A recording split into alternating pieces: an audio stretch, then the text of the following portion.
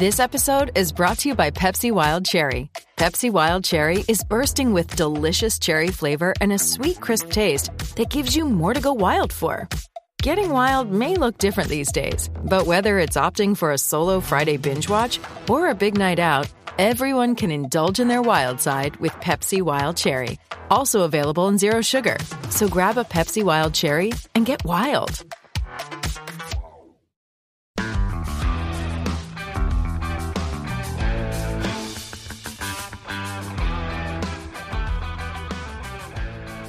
Hey, it's Conrad Thompson, and you're listening to 83 Weeks with Eric Bischoff. Eric, what's going on, man? How are you? I'm in the mood. Makes me want to go shopping. Wait, what's little Christmas music? Start things out. Come on, man. Well, hang on now. I know we do music beds for commercials. Why are we just randomly playing Christmas music, Eric? Because it's the holiday. It's the Christmas season, man. We should embed like Christmas music in everything we do. It gets everyone in the spirit. Come on. You're not feeling the spirit yet, Conrad? Wait, hang on. So you're like in a good mood. You're like jolly and stuff. I'm dancing, brother. Like if you're watching on ad-free shows, you can see me just dancing in my chair.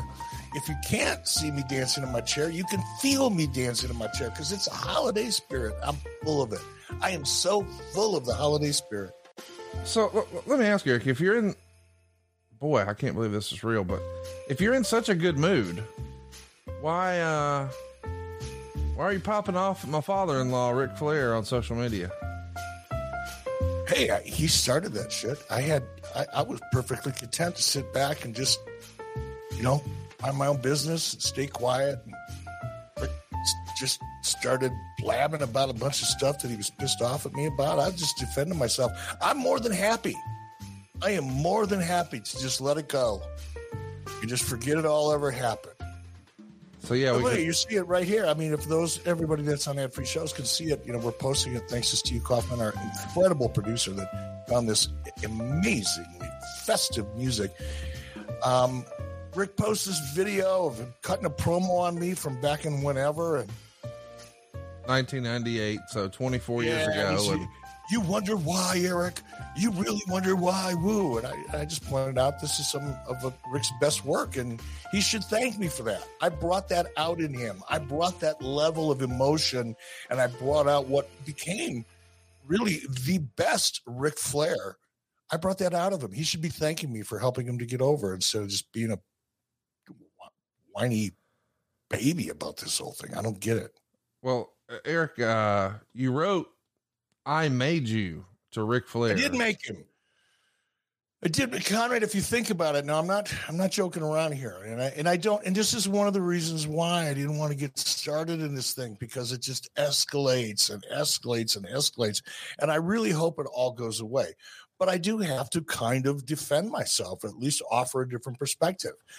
Rick was in WCW right after Ted Turner bought it, and it was great, for a lot of people. But the truth is, WCW couldn't make any money with Ric Flair. So what did Ric Flair do? He went to WWE, and guess what? Couldn't make any money with Ric Flair in WWE. So guess what? Rick comes back to WCW, and WCW still couldn't make any money with him in 93 and 94, which is why I had to go out and get Hulk Hogan. Rick's a great performer. Don't get me wrong. He's a legend.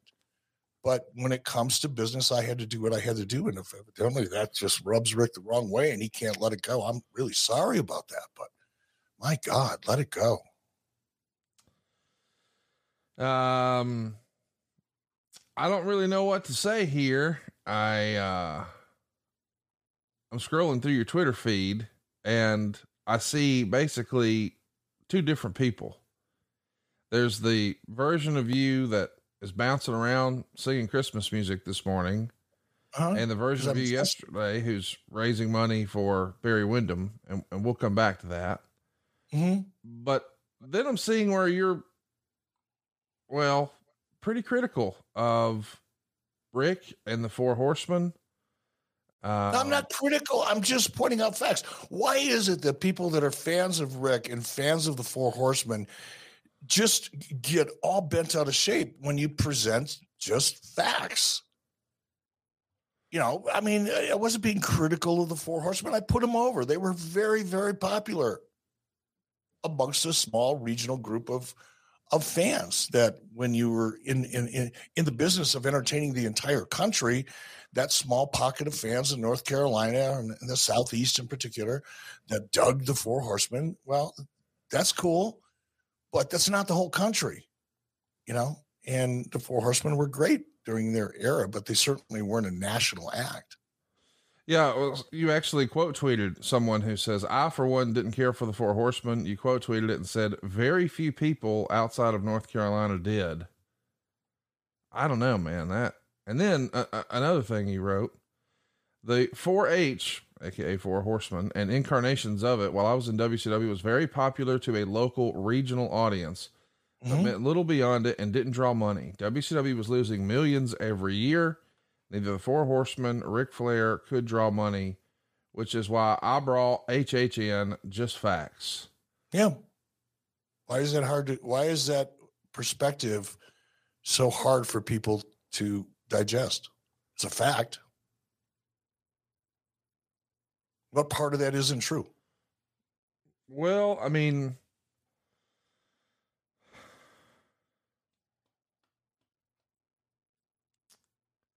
you're in a tough spot, aren't you, buddy? Couldn't people say the same thing about you? In what regard? Give me the context. Well, I'm just saying, like, it's easy for me if I was to say, well, listen, Crockett became a national promotion through TBS. No, they didn't. Well, they had national TV. They were on the same station you were. They were on the same station you were. Yeah. And at that time that they were on that station, it did not have a national footprint. It was emerging. It was a superstation. It had a strong regional footprint, but to suggest that there was any kind of household penetration nationwide with Turner would be a bit of a stretch. It wasn't until long after Ted acquired or created WCW out of Jim Crockett Promotions. It took a long time for the Turner networks to gain a national footprint, because you're not really a national televised footprint in cable or obviously broadcast unless you've got about 91% of the U.S. in terms of coverage. And early on, Turner didn't have that. So they weren't really a national company. Well, he was running shows all over the country. I mean, he was running shows in Philadelphia. That's why they were losing money, because they didn't have good TV, and they were running shows in markets where they didn't have a strong television footprint. And guess what happens when you do that? I mean, the fact remains they sold a shit ton of tickets, more than almost anyone else, maybe more than anyone else in 86. Not enough to make profit. No, they made a ton of profit in 85, in 84 and 85 and 86 and 87. And isn't that sort of the story of you in WCW? Made a ton of profit in 96, 97, 98. Yeah, so you know much more than I do about the Crockett history, and I didn't. This is the first time I'm hearing. Not that I'm doubting what you're saying, because you're a veritable fountain of information, incredible information. But this is I didn't realize that Crockett was profitable. Why did they go into bankruptcy then? And again, you could draw the parallel. You certainly can. I know why WCW was sold. WCW didn't go into bankruptcy, even though that's the narrative. It was sold for pennies on the dollar, which is almost the same thing, from a practical standpoint. Yeah. But I know why it happened with WCW. But why did Crockett go out of business then? Why did they go bankrupt? The same reason WCW did. History repeated. No, it's not the same reason. That's wrong. WCW was sold. WCW was sold to WWE because Jamie Kellner did not want wrestling on the networks. That's the beginning and the end, and it's a well-documented conversation. Read Nitro's book. It's not up for debate, really. And that's not why Crockett went into bankruptcy. Wrong. All businesses go out of business because they spend more than they make. Period. There is no other discussion. Crockett's expenses outpaced their income. WCW was sold. They lost money. If they were printing cash like they were in 98, they wouldn't have gone out of business. You're absolutely wrong about that. You could not be more wrong. That is absolutely flawed thinking. As a rule, in business, not We're not wrestling. talking about as a rule. We're talking about WCW. All right, listen, it's your show. If I'm not allowed to fucking talk, you just go ahead and do your thing. Jack yourself off. You made no mistakes. Crockett did everything wrong. That was a simple question, Conrad. I know, but I'm not allowed to even talk. You asked for me to make the point and then cut me off. All right, I'm sorry. That's rude. WCW never made a profit ever until you turned a profit for them in 95. Is that a fact? Yes. They made profits in 95, 96, 97, and 98. Is that right? Yes. Crockett made money every year they ever ran except 1988. Okay. So I'm just saying, it's not to say that what happened in the daytime. I mean, what happened way back when. I'm seeing people comment on the chat here. By the way, we're doing this in front of a live studio audience over at adfreeshows.com, but you can watch all of this on YouTube. It's 83 weeks on youtube.com. If you want to see us fuss and fight at each other, which was not my plan this morning. I just don't understand. I know, because I'm in a holiday spirit. You're not. No, that's not true. I'm just trying to reconcile how you're dancing around, but also just spewing bullshit to Rick, because he was one of the biggest draws in the business.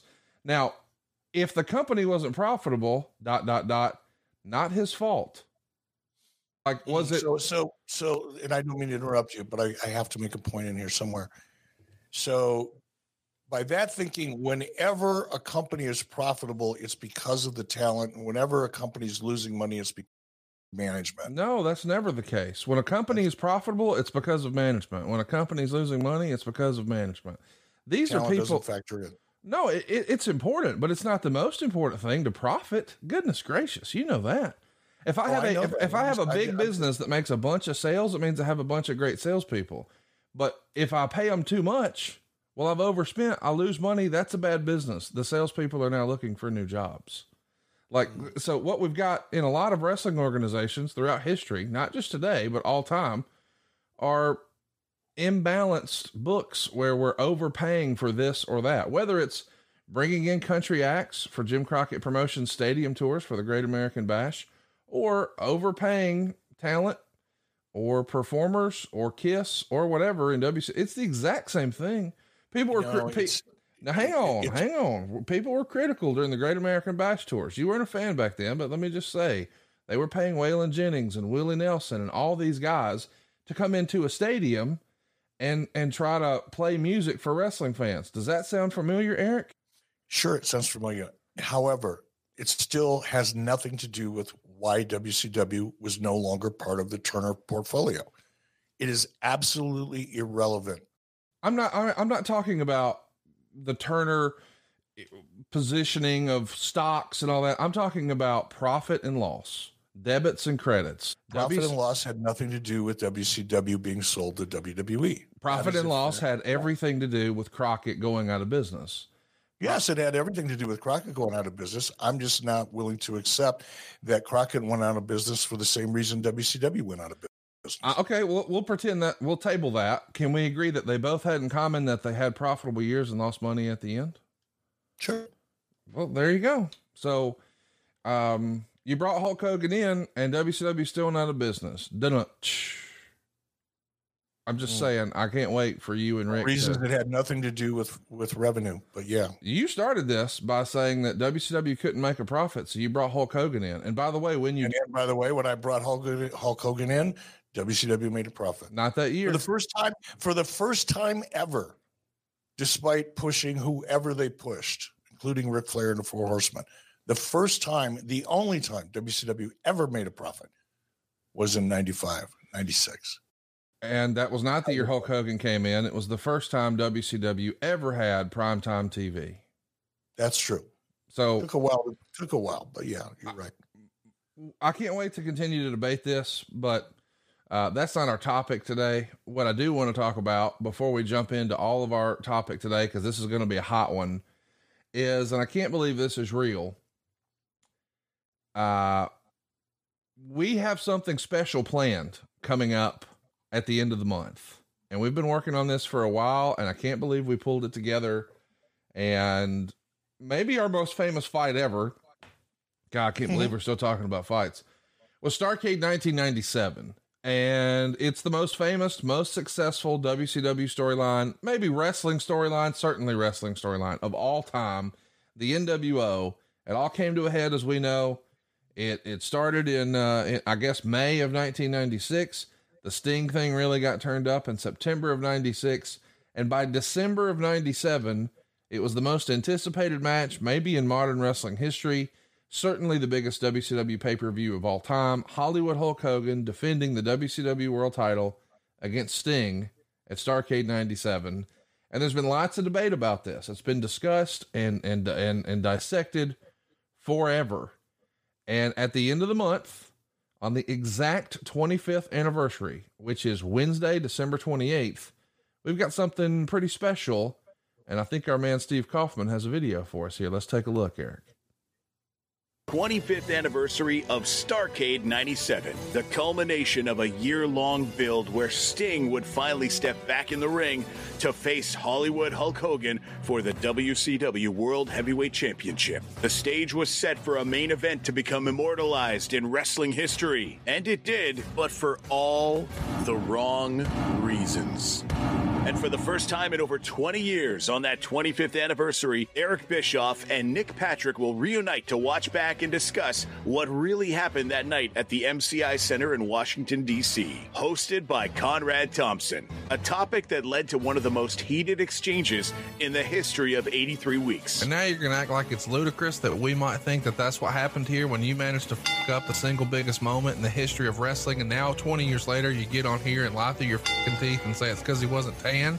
I'm not lying through my teeth. You finish over a tan? Is this real? Ad-Free Shows presents a premium watch-along event, The Fast Count, with Eric Bischoff and Nick Patrick, December 28th, 10 p.m. Eastern, immediately following AEW Dynamite. All $29 level members and higher are invited to join, and Top Guy members will be able to ask Eric and Nick questions about this controversial night in wrestling. No spray tan necessary. Sign up today and reserve your spot at adfreeshows.com. Eric, I'm pretty fired up about that. This is not fair. I am going to get so double teamed by you two. This is going to be abuse. I'm looking forward to it. Make plans to join us. It's on the exact 25th anniversary of the match, and we're going to hook up right after AEW Dynamite. I can't believe this is real. Nick Patrick coming to adfreeshows.com. He's got some pretty interesting stories to tell about that night that you don't want to miss. Eric Bischoff, Nick Patrick, and myself. It's not going to be pretty. And I'll be sure to get Ric Flair a little VIP pass to take a look, because we're all going to take turns. I don't think that's necessary, really. Look, just honestly, kidding aside, I would love to just see this all settle down. Go back to the way it was. Every once in a while, I'll bounce into Rick, out on the road at a convention or something, have a couple cocktails, laugh. Let's just go back to that. I don't want to get all worked up. I don't want to have to say the things that I have to say in order to defend my position and hurt people's feelings. I try not to. I really, really, really try to be a kind, gentle, caring person. I try not to get wound up. You try to wind me up, and I'm sure you and Nick will be really good at it together. And this is going to be tough. This is going to be hard, but we'll do it. We'll do it. Let's mention one more last thing before we jump into the show today, which is going to be a discussion about the end of TNA. You did a really cool thing this past week. You jumped on Twitter and did a fun little selfie video sharing great memories of your early days of WCW, where you first met Barry Windham and became fast friends with Barry because he was so tight with Dusty, and Dusty had taken you under his wing. And you even said, hey man, if the first 10 people who post that they've donated $50 or more, as a reply to this post, I will go ahead and make a donation, or I will go ahead and donate some time to give you a call and to do a Zoom with you and just fellowship with you and spend a little bit of time as a thank you for donating to Barry. And of course, Barry is still recovering from a heart attack he had a couple of Fridays ago in the Atlanta airport. As I understand it, a complete and total stranger gave him CPR for nearly 20 minutes until they had the proper medical personnel there to get him where he needed to be. So I did not hear that, Conrad. That's news to me. That's even more amazing. Thank God for that person. A good Samaritan that Barry does not know who it even is saved his life in an airport, in the Atlanta airport, and he was quickly transported to a hospital. They found 100% blockage and were somehow managed to save his life and get him out of ICU. So now he's in a regular room and in recovery and hoping to be home real soon. And boy, he's still got a long road ahead of him. And in addition to that, unfortunately, like a lot of Americans, did not have health care. So now he's got to figure out how to get back up and going again and feeling better and back out there earning a living. And oh yeah, now you got to dig yourself out of a monster hole. So please go to GoFundMe.com, do a quick search for Barry Windham, and please consider making a donation. It's nice when wrestling can come together like this and do something for somebody who entertained a lot of us for a long time. Right, Eric? Yes. And I do want to point one thing out. And I by the way, once again, God bless that civilian, that person that no one knows, that knew CPR and was willing to jump in and save Barry's life, because it sounds like that's exactly what this person did. And I think that's amazing. I'd like to find that person. Yes. To thank them personally, yes. Actually.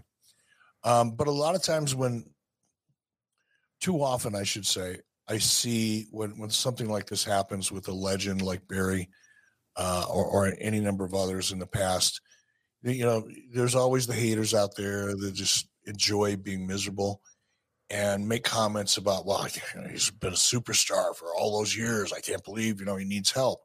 And people don't understand that in Barry's era, there were some guys, it's probably no different than any other business where 5% of the people make 75% of the money, and this was long before, Barry's era was before there was the huge money and the guaranteed contracts.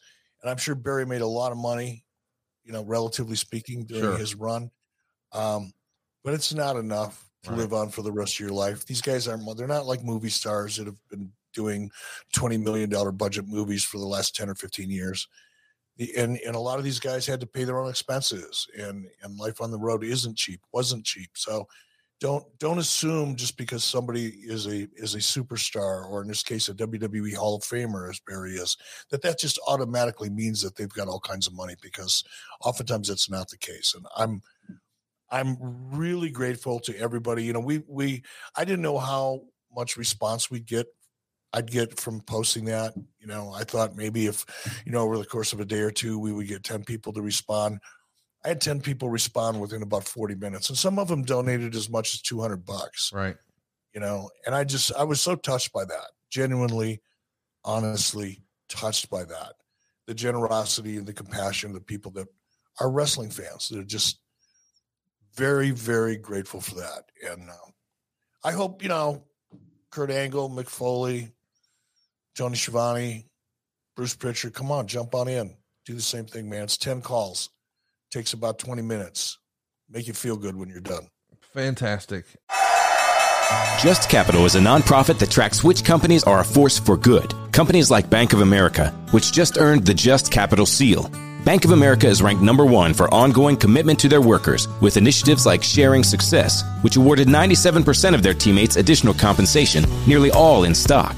This is the program's 7th consecutive year, awarding more than $4.8 billion in total.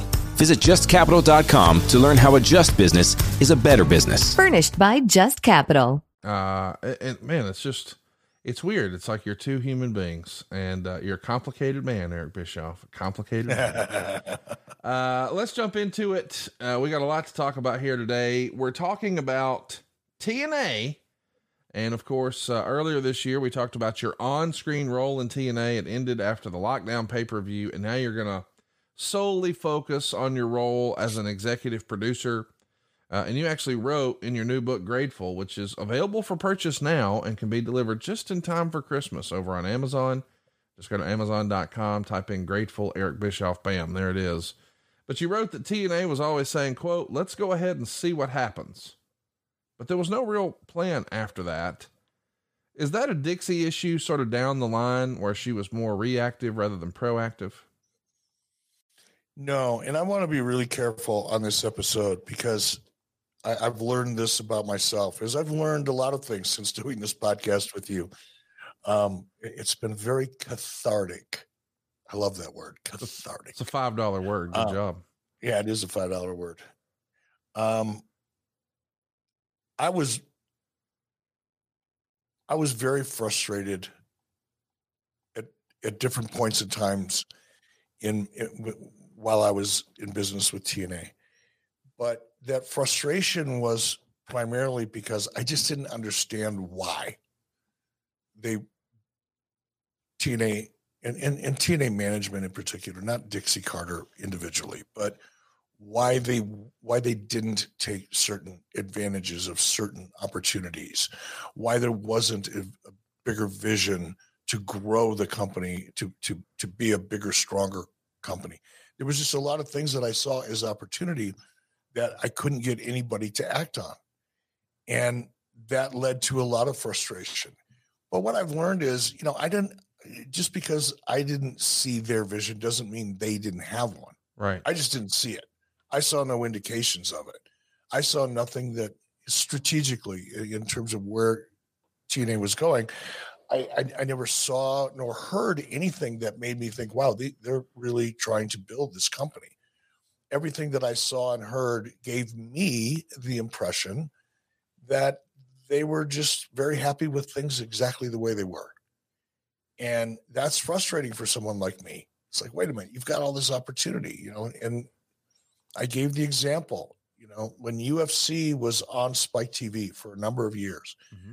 A lot of people, I think, in the MMA industry would possibly agree with me when I say that one of, not the only, but one of the key things that made UFC so successful and grow so quickly was the reality show. Yes, 100%. That UFC had on Spike. I don't think that's debatable. Again, not the sole reason, but a big part of it. Let me add some context to that, Eric. The UFC was hemorrhaging cash.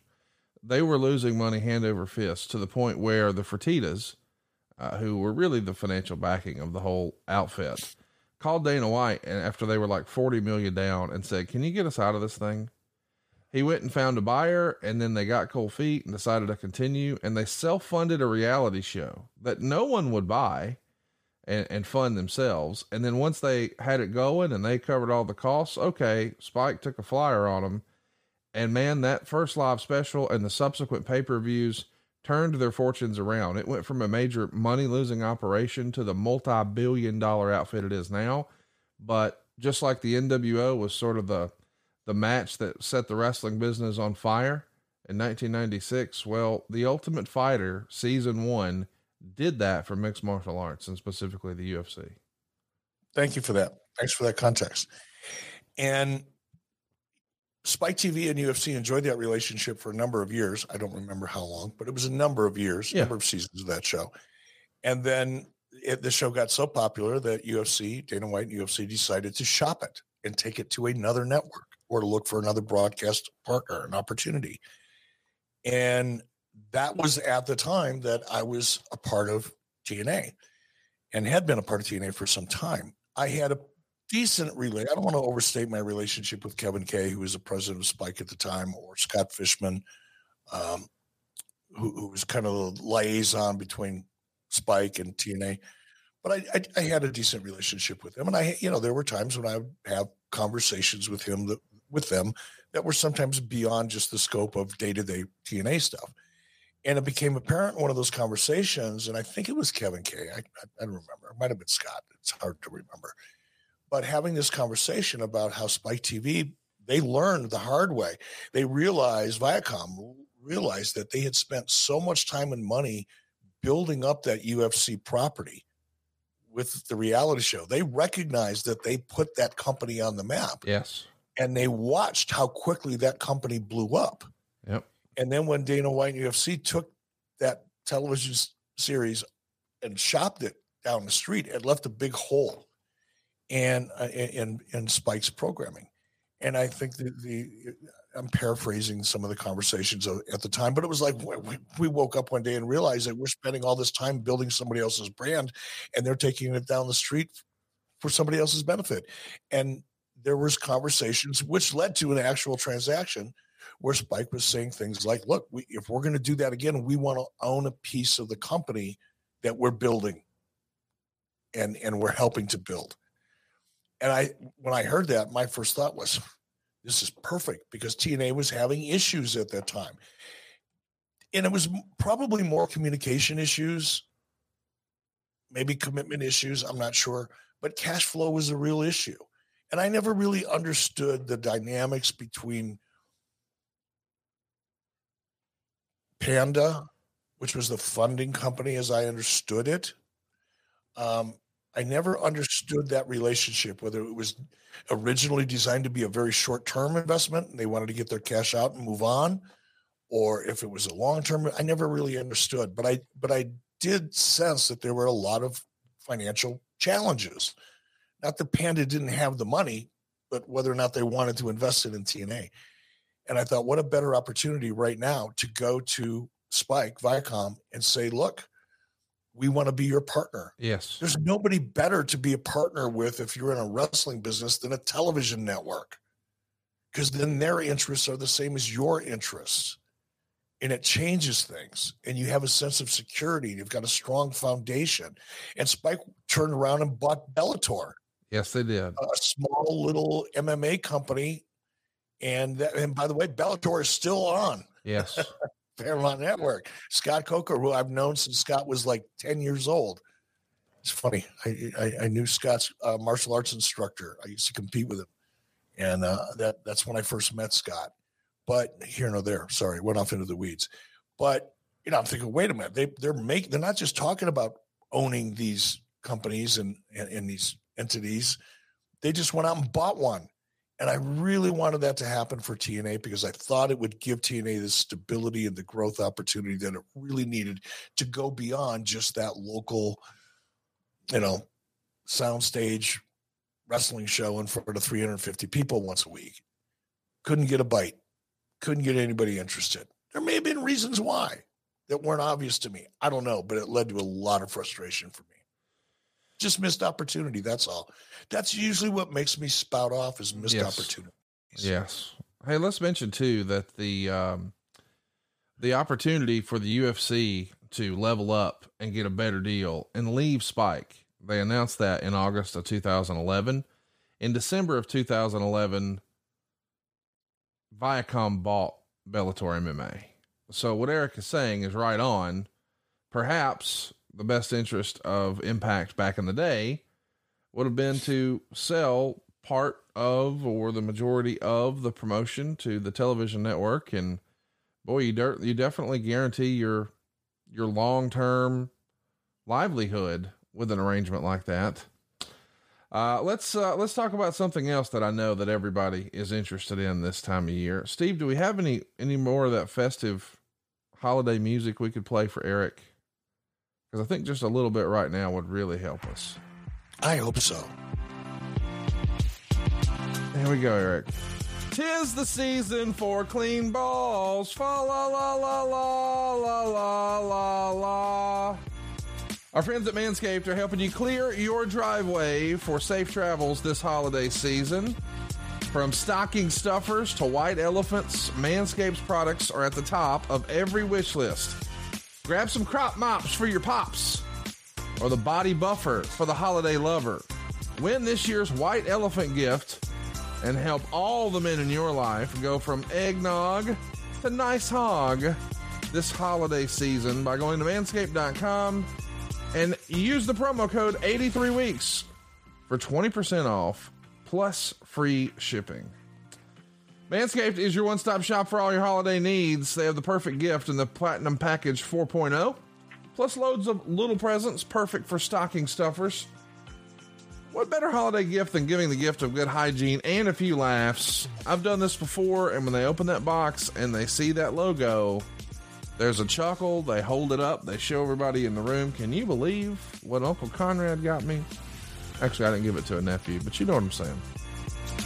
They got all your stuff for your stocking stuffers too, man. Shampoos, body washes, deodorants for upstairs and downstairs, gels, exfoliants, everything you need to keep it clean, Janine. Oh, they also got a brand new pair of Manscaped boxers. Don't let those chestnuts roast in the wrong boxers. Right? We're going to keep them cool all year long. How about dirty ass nose hairs? Your dad's probably got a couple dangling right now. Hook him up with the Weed Whacker nose and ear hair trimmer. It's the best I've ever used.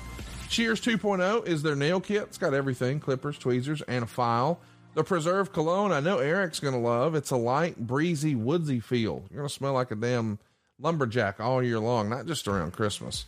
And hey, are you still using a loofah? Man, it's covered with bacteria and dead skin. Throw that turd out. Get a body buffer. It's going to feel smoother, but act tougher. But most importantly, you know where we're going. The Lawnmower 4.0. This thing's got a light on it. It's going to light your gimmick up like Rudolph. But you won't cut yourself. You got advanced skin-safe technology. No nicks and cuts on Santa's sack, if you're picking up what I'm putting down. Holiday shopping's never been easier for the dudes in your life. Give them Manscaped. It will pay dividends for them if you follow me here. Get 20% off. You can take all your dick hair off. You can take 100% of it off. But take 20% off and free shipping with this promo code 83weeks at manscaped.com. That's 20% off with free shipping at manscaped.com. Be sure to use that promo code 83weeks. Manscaped, the perfect gift for this holiday's biggest hit. Eric, what's your favorite product from Manscaped? You still rocking a smooth hog, or what are we looking at these? Smooth as silk, brother. Mrs. B loves that. But she does. Okay. Why is that so funny? We're sitting here talking about shaving your balls and dick hair and everything else. And I don't make know. a comment that my wife likes it. You know, she likes clean shaven. Well, I don't know why that's inappropriate. But it's not. I love it. It's just, it's just a fact of life. I like my aunt and uncle. It's a little weird. That's all. I'm allowed to say that. I'm a little weird. I'm proud of it. Man, I would be too. Mrs. B's Roll Tide. Good for you. Shave it off. Do what she wants. Hell. She's way, way above my pay grade. I'm still happy to have it. I don't know what we're doing right now. This is awkward. Go to manscaped.com. I don't either. So let's quit talking about it. But by the way, Mr. Kaufman, we do want to see some comments here. I mean, we do have a live audience, and it's one of the fun things about doing this. It adds a level of energy. Now, you don't have to post every comment that comes up, because that can be a little bit distracting in terms of doing the show, because we want to respond to some stuff. But if you see some appropriate, funny, or just off-the-wall comments, throw them up just to break up the monotony. People are tired of hearing my shit already. I'm sure of it. Buddy, we are covered up. It looks like we've got dozens of folks watching live now. As a reminder, when you join us over at adfreeshows.com, you don't just get the shows early. You get to sit in when we do them live and interact with us. And we would love for you to take a look. And don't forget, on the 25th anniversary, we're going to be beating up Eric together with Nick Patrick. Can't wait. Yeah, but did you see that post from Chris Neal? He loves hearing the ads, and I think that's one of the things that makes this show so much fun, is because we do live reads, and they are improv, and sometimes there have been times when listening to you read an ad has brought tears to my eyes. It's so funny. So I like doing it, man. I think the ads are some of the fun part of the show. I totally agree. And we greatly appreciate our sponsor. Love us some Manscaped. They've been with us for a long, long time, and serious business. They're going to get you good products, but it is a phenomenal gift that they will remember. And here's what I mean. What'd you get your dad or your uncle or a guy at work or your buddy? What'd you get them last year? They don't remember, and neither do you. You give them Manscaped, they're going to talk about it forever. It's a conversation starter. Take my word. You know what? And Conrad, you asked me what Manscaped product I like the most, and then we got off on a tangent talking about my wife liking my shaved balls. Oh gosh, yeah. Wow. God, I hope my son isn't listening to this. That's what I was thinking the whole time. I was like, man, Garrett, Lord bless him. It's just going to be awkward. He's probably used to it, by now, but it's still a little weird, I'm sure. Yeah. But I love the Weed Whacker, because I have, as you could tell, my hair is kind of like it's platinum. It's like shiny, bright, white. And when you have hair like this, the hair in your nose is the same color. So it's not like, you got your dark little nostrils up there, like you got dark hair and your dark little nostrils and your black hair up in your dark little, it's not obvious, right? You can have a hairy nose and get away with it.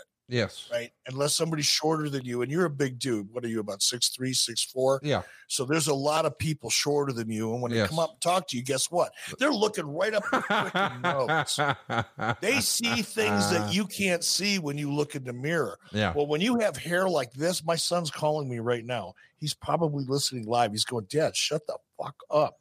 Man, what are you talking about? But when you have hair like this, and somebody's shorter than you and they're looking up talking to you and all they can see is that white hair in your nose, it's really awkward. And I can see it in their eyes when they're focused on my nose hair. I can see that they're distracted. So the weed whacker comes in handy for me. I'm not as tall as you. I don't always have people shorter than me looking up at me. But when I do, rest assured, I do not have a nostril full of platinum colored nose hair. There you go. Well, I can't recommend it enough. Check it out. Manscaped.com. The promo code is 83 weeks. Let's talk about your book, Eric. You wrote in your book that TNA's continued reliance on big names was hurting the company. I guess a lot of people are going to find that odd that you have that take, considering, well, it's kind of how you blew up WCW, is bringing over big names from the WWF.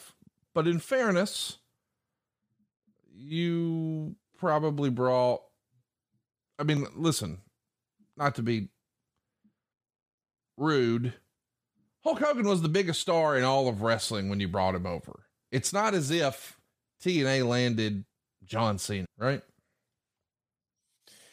Yes. And let me kind of dig a little deeper on this subject. TNA, they brought in Scott Hall, what, in 2007? Yeah. Before I ever showed up. I mean, he was there in 2002, but yeah, he was around a few times. Yeah. Yeah. They brought in, Sting was there when I got there. Mm-hmm. Right. Mick Foley was there when I got there. There were a lot of big names that had been in and out of TNA before I even showed up, or Hulk and I showed up. And certainly when we got there, Hulk had Hulk was a very big proponent of bringing in Jeff Hardy and Ric Flair and a couple others, as well as some other talents that were not so high up on the Q chart, so to speak. But my issue with TNA, their issue wasn't talent. They had plenty of talent. What they didn't do was what they needed to do to grow the business, which was to get that thing out of a soundstage. And my point always was, and still is, they could have brought in John Cena.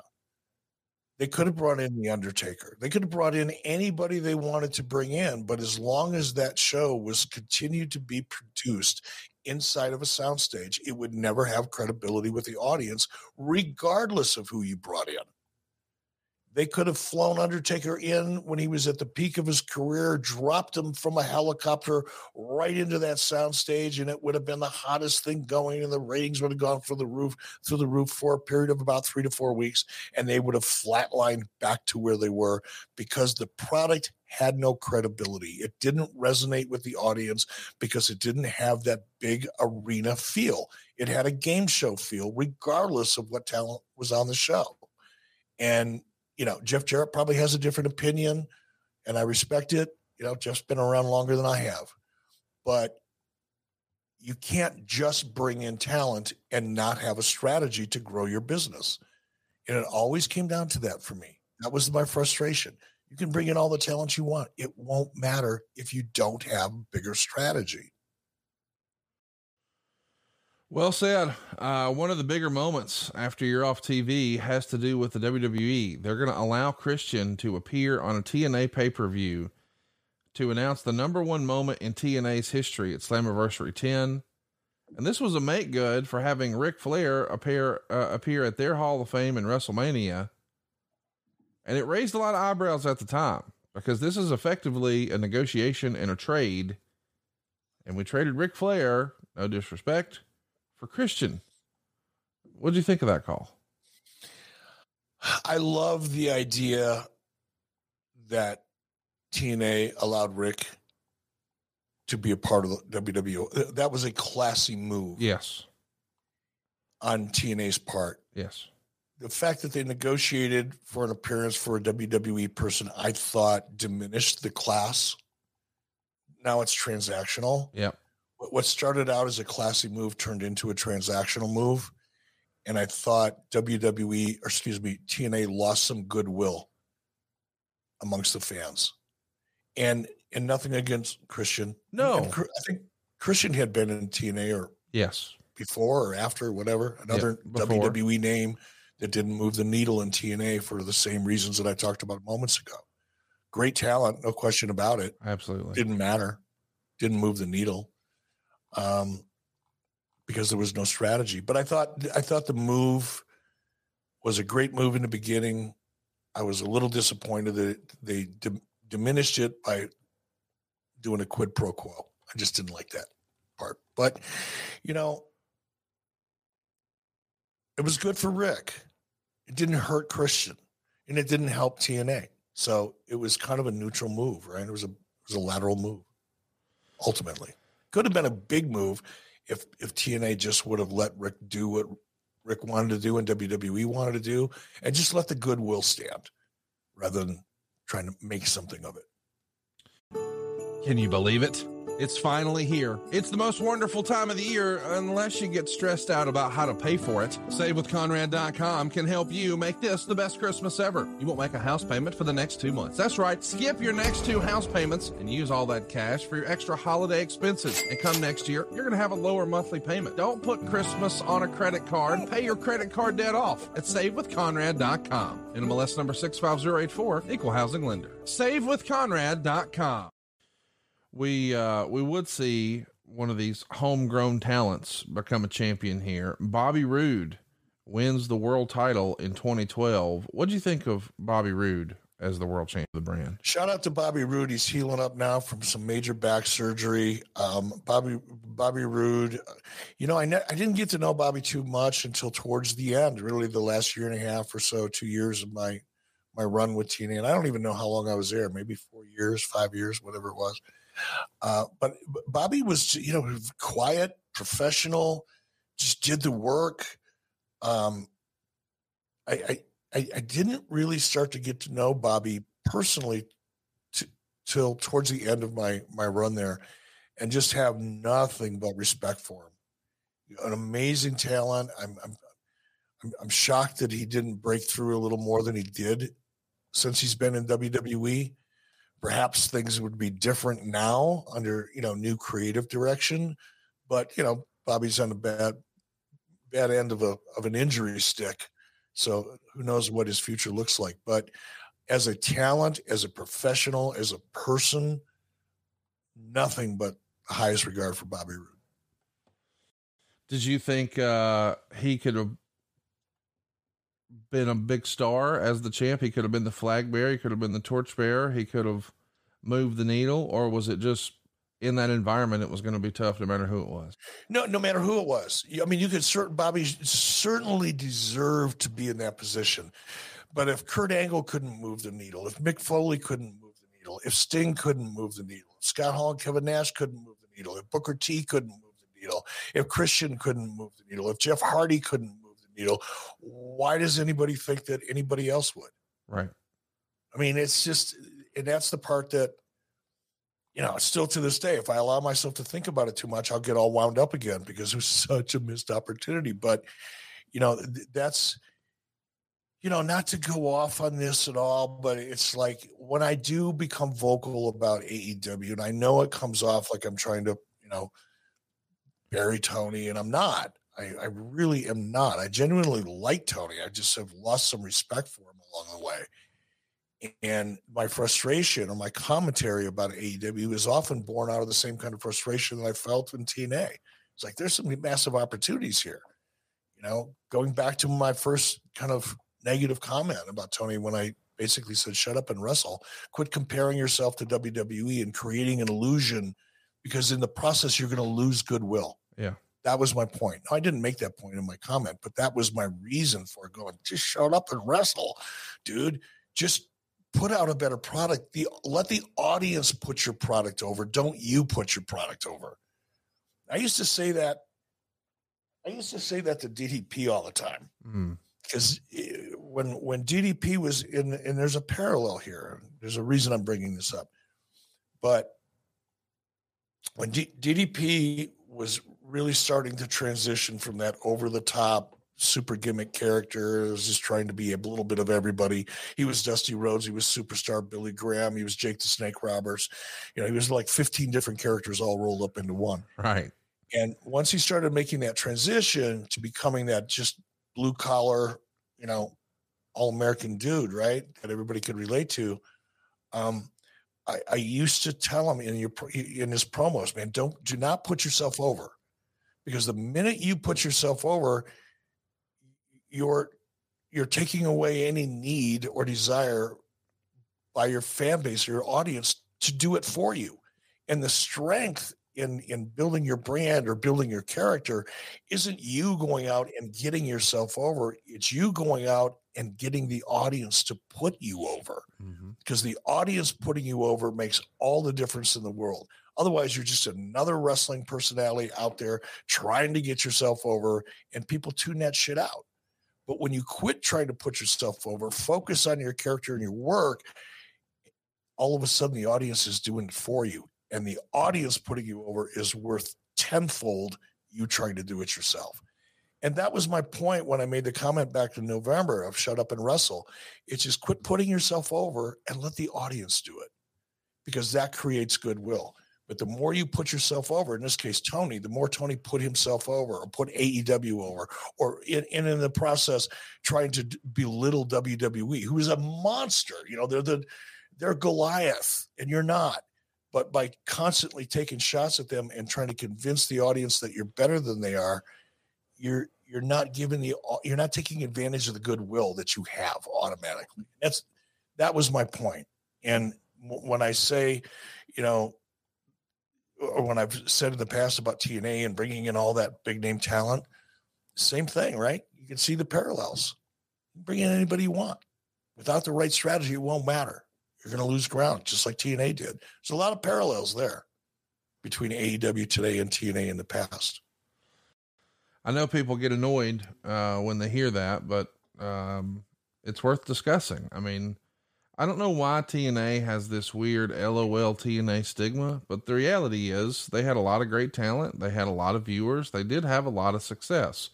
And I think a lot of people say, well, it could have been greater. It could have been bigger.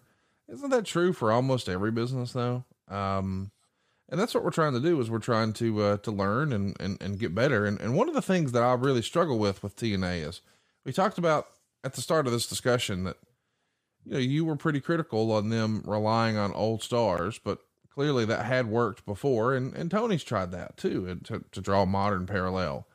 But now when we do it with a homegrown talent like Robbie Roode, maybe that's met with criticism too. It's like, we're trying to please everyone, and you can never do that. You can't please everyone all the time. You can please some of the people some of the time, as they say. But I can see how that's frustrating. Like, all right, we're going to put it on we're going to put it on Booker T. Oh, well, that's just, we've seen that. We want something new. Okay. We're going to put it on Bobby Roode. Well, I don't see him as a top guy. Well, we got to give these guys an opportunity. And he gave Bobby Roode an opportunity. He drops it to Austin Aries.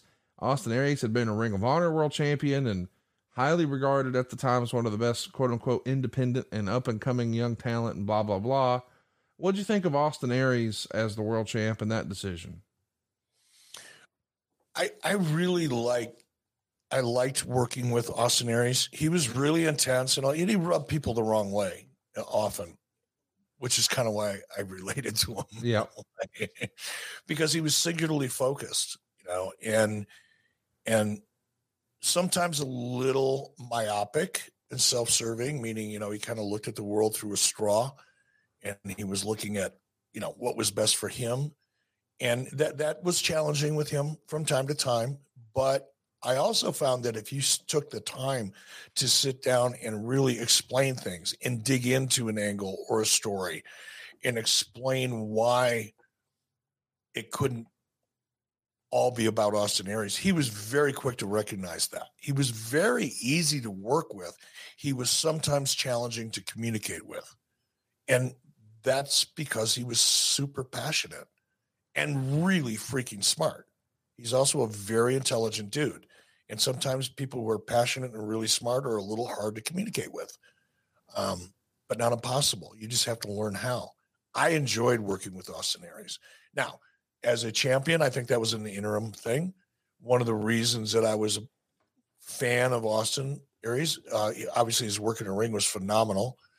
I really enjoyed watching him in the ring, but he could not only do really cool, athletic, cruiserweight-ish things, which I've always enjoyed, but he was good on a mic, cut a hell of a promo. So he was more of a complete package in that regard. But he was a little bit on the smaller side, which even at that time was less of an issue than it used to be back in the 80s and the early 90s, even late 90s. It was less of an issue, but it was still an issue when you put him in a ring with somebody who was noticeably bigger than him. It made it a little harder for the audience to buy in. But as a transitional champion, as a challenger, he was one of the better ones. I do think there's something to the argument of saying our guys are more exciting. And you go back to, even the Nitro days, like, okay, there may have been bigger wrestlers on the show, but usually the most exciting matches were the cruiserweights. So to take what's clearly an X Division guy, I mean, I think Austin Aries was even the X Division champ at the time, and to sort of blur the lines of, hey, wait a minute, that doesn't normally go here, just based on the visual eye test. But when it came to the excitement, man, the X Division, they had some cruiserweights who could do some amazing stuff that maybe, the Booker T's or the Scott Steiners or the Kevin Nashes could not, right? Well, that was the whole idea. And that was another there was a couple things that I used to just, my head would explode. The lockdown pay-per-view where every match was in a cage. Stupid. Was like the dumbest damn idea. I don't know whose idea it was. I'm sure I'm offending somebody whose last name is Jarrett, but man, I hated that idea. Nobody could explain to me why it made any sense. Because it sucked. There was not one reasonable explanation. In fact, when I challenged people in a room, and when I say challenge people, I wasn't like pounding my chest, but just really trying to figure out and understand, probably in a conversation similar to this, trying to understand what's the logic behind that. Why are you doing this? Why are you putting every single match in a cage? And the matches that they put in a cage for that particular pay-per-view didn't really have any story behind it that would have led it into a cage, typically. So it was just weird. That was one of them. I forgot where I was going with that. We're talking about cruiserweights and how exciting they are, and that was the other thing that used to drive me batshit. The X Division. Yeah, there's no limits. What's the X Division? I'd raise my hand. We're going to have an X Division tournament. Okay, cool. I'm all in. Over here, teacher. What makes the X Division different than anything else? Oh, it's the rules. Okay, what are the rules? Well, the rules are there are no rules. Well, that was just what we saw last night, because there were no rules in that match either. So what's the thing? What is the characteristic of the X Division match? Right. Or X Division that makes it different than anything else we see every week. What companies would you want to work for? Just Capital is a nonprofit that tracks which companies are a force for good. Companies like Bank of America, which just earned the prestigious Just Capital 2024 seal. Bank of America is ranked #1 in the banking industry and #1 for their ongoing commitment to workers, offering best-in-class benefits, including a minimum wage of $25 an hour by 2025. Visit justcapital.com to learn how a just business is a better business. Furnished by Just Capital. Well, because there's no rules. Cool. There's no weight limit. There's no rules. Even though the matches that we see each and every week on the show basically have no rules, because the rules were really not firmly established in TNA at the time, nor are they really now. Every once in a while, they become part of the story. But for the most part, you see shit everywhere on every wrestling show Yeah. that defies any sense of logic if there were actually rules. But in TNA's case, it was more so. It was exponential. Something else that used to drive me crazy. The rules are there are no rules. That's what the X division is. And some guys were, really great at it. And there were some great cruiserweights in the X division, but there were also guys that weren't so great.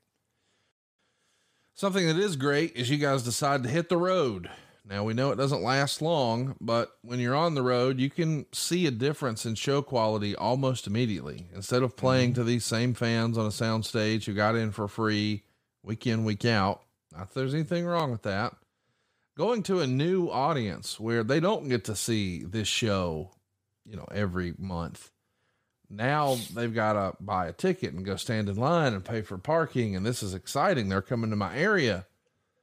The shows feel better on the road. I don't think that's even debatable. And I know that the economics are going to become a factor, because while we're getting good reactions for the television product, it's maybe not affecting the bottom line the way we hoped. Right. Well, and that was, another source of frustration for me, because based on, at that point, 25 years of experience or 20 years of experience, having made some decisions that led to huge success and having made some choices and decisions that led to not success, failure, dismal performance. But the combined experience of that 20 or 25 years convinced me, and does to this day, that if you want your professional wrestling show, televised event, to feel important and to have credibility and to resonate with an audience, you have to do it in front of a live crowd. Yes. And in an arena, because the television audience has been conditioned since probably the 70s to see professional wrestling inside of a venue with a live crowd. The crowd is just as much of an important part of the show as the two guys in the ring. We learned that during the pandemic, did we not? I mean, we learned it the hard way during the pandemic, how painful it was. Yeah. And shooting your show in a soundstage is only about a notch or two above a virtual crowd on television. Right. It's you have to have it. And it's so subliminal and subconscious, I guess is a better way to say it, with the television audience, because as they tune into a show, if that live crowd isn't reacting in a way that tells me as a viewer that I'm watching something valuable and important or compelling, I'm not going to watch it. Right. And it's a little bit like, I hate trying to draw analogies, but the Rolling Stones, if they're going to have a televised event and they did it in a small venue with 200 people, it wouldn't feel like you're watching the Rolling Stones. It would be okay, but you're not going to feel like you're there. It's not going to have the energy and the emotion. And I didn't quote this. I didn't come up with this. Somebody told me once, and I don't even know if it's true, but it makes sense to me. Somebody told me once that Elvis Presley, early on, somebody asked him in an interview, what's the most important part of your performance? And he said, the audience.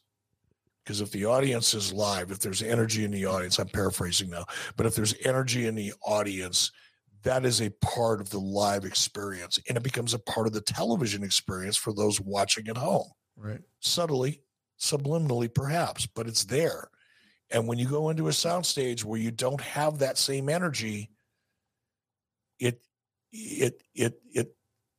people at home feel that.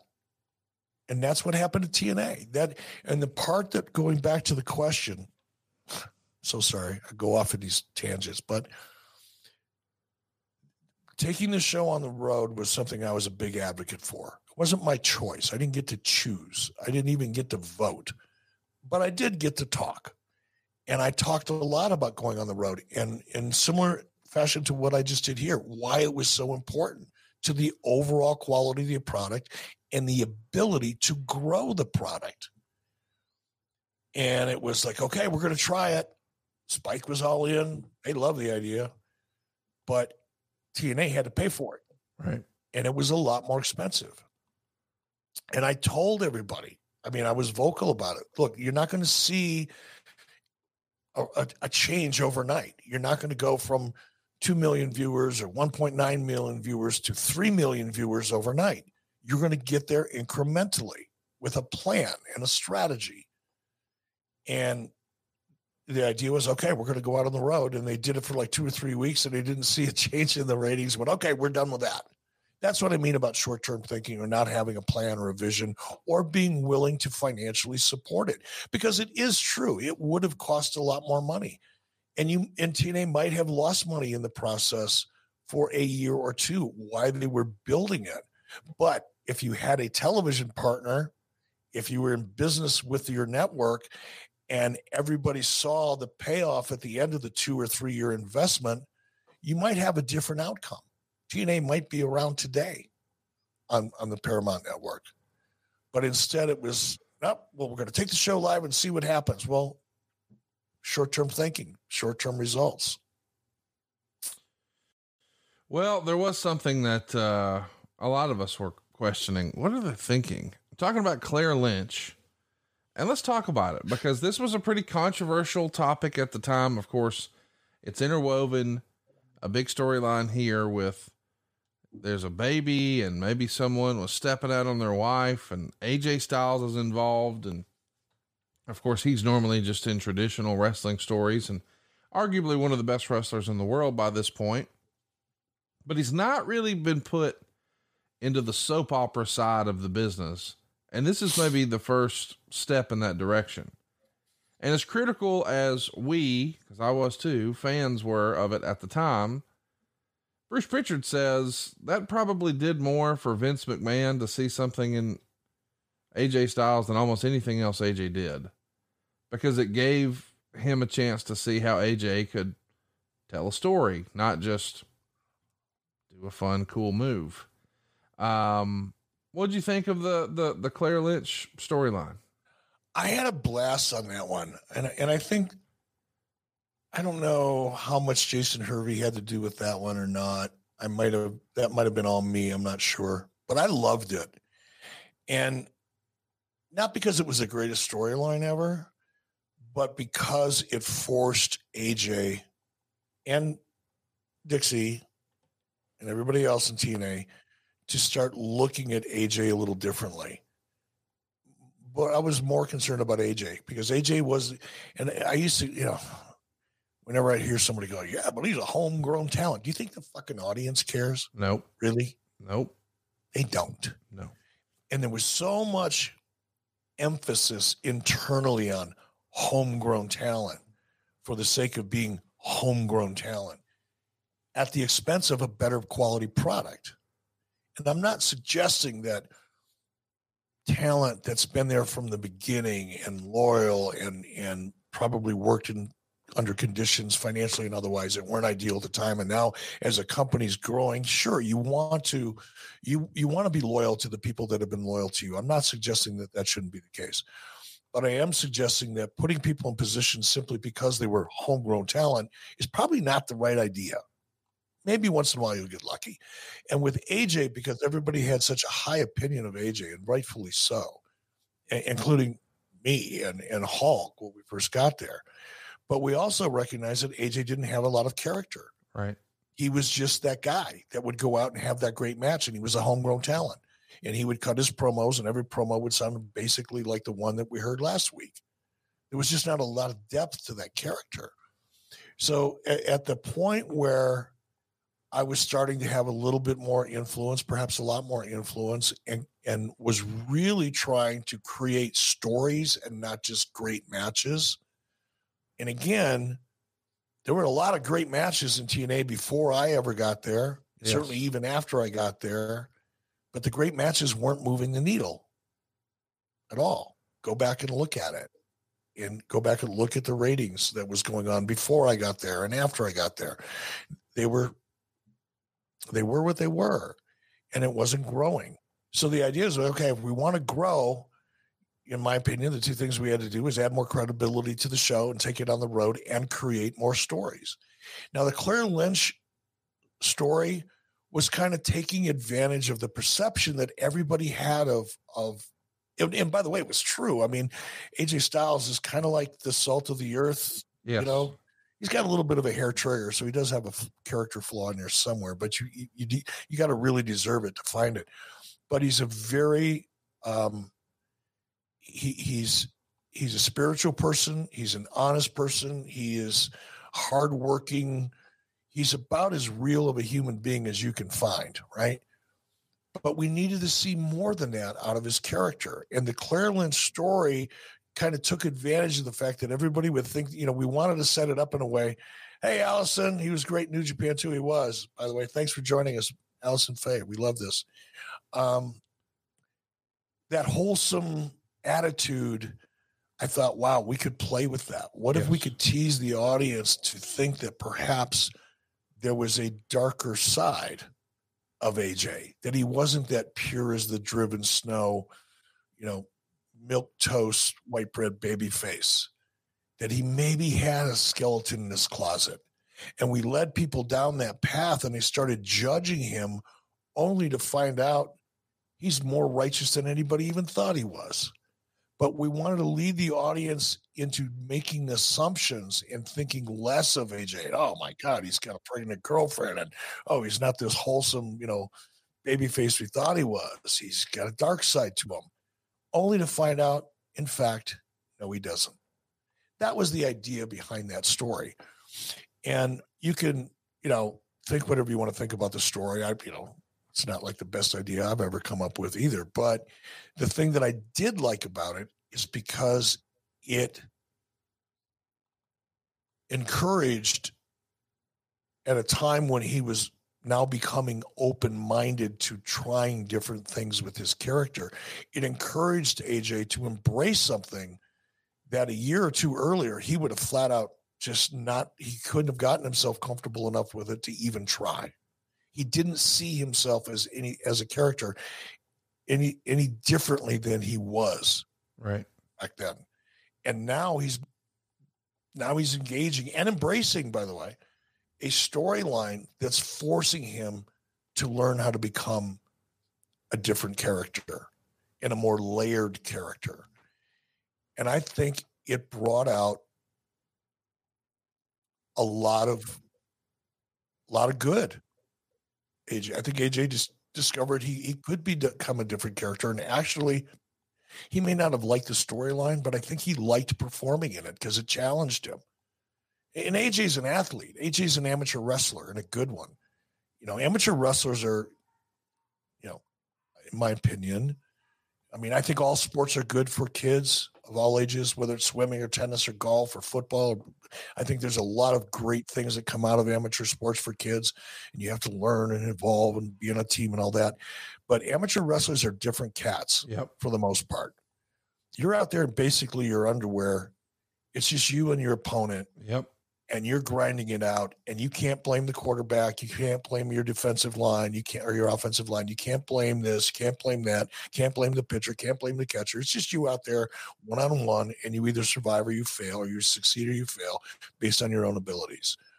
And cats like that are different by nature. And I think that storyline,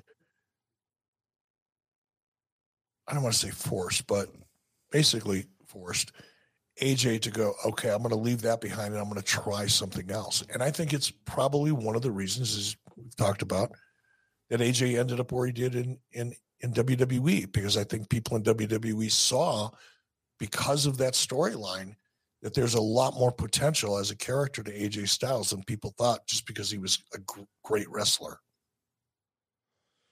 Well, I mean, it's fun, you know, because it is out of his comfort zone. And I think, you know, he made the most of it, but I could see how fans like myself thought it was a dog of an idea.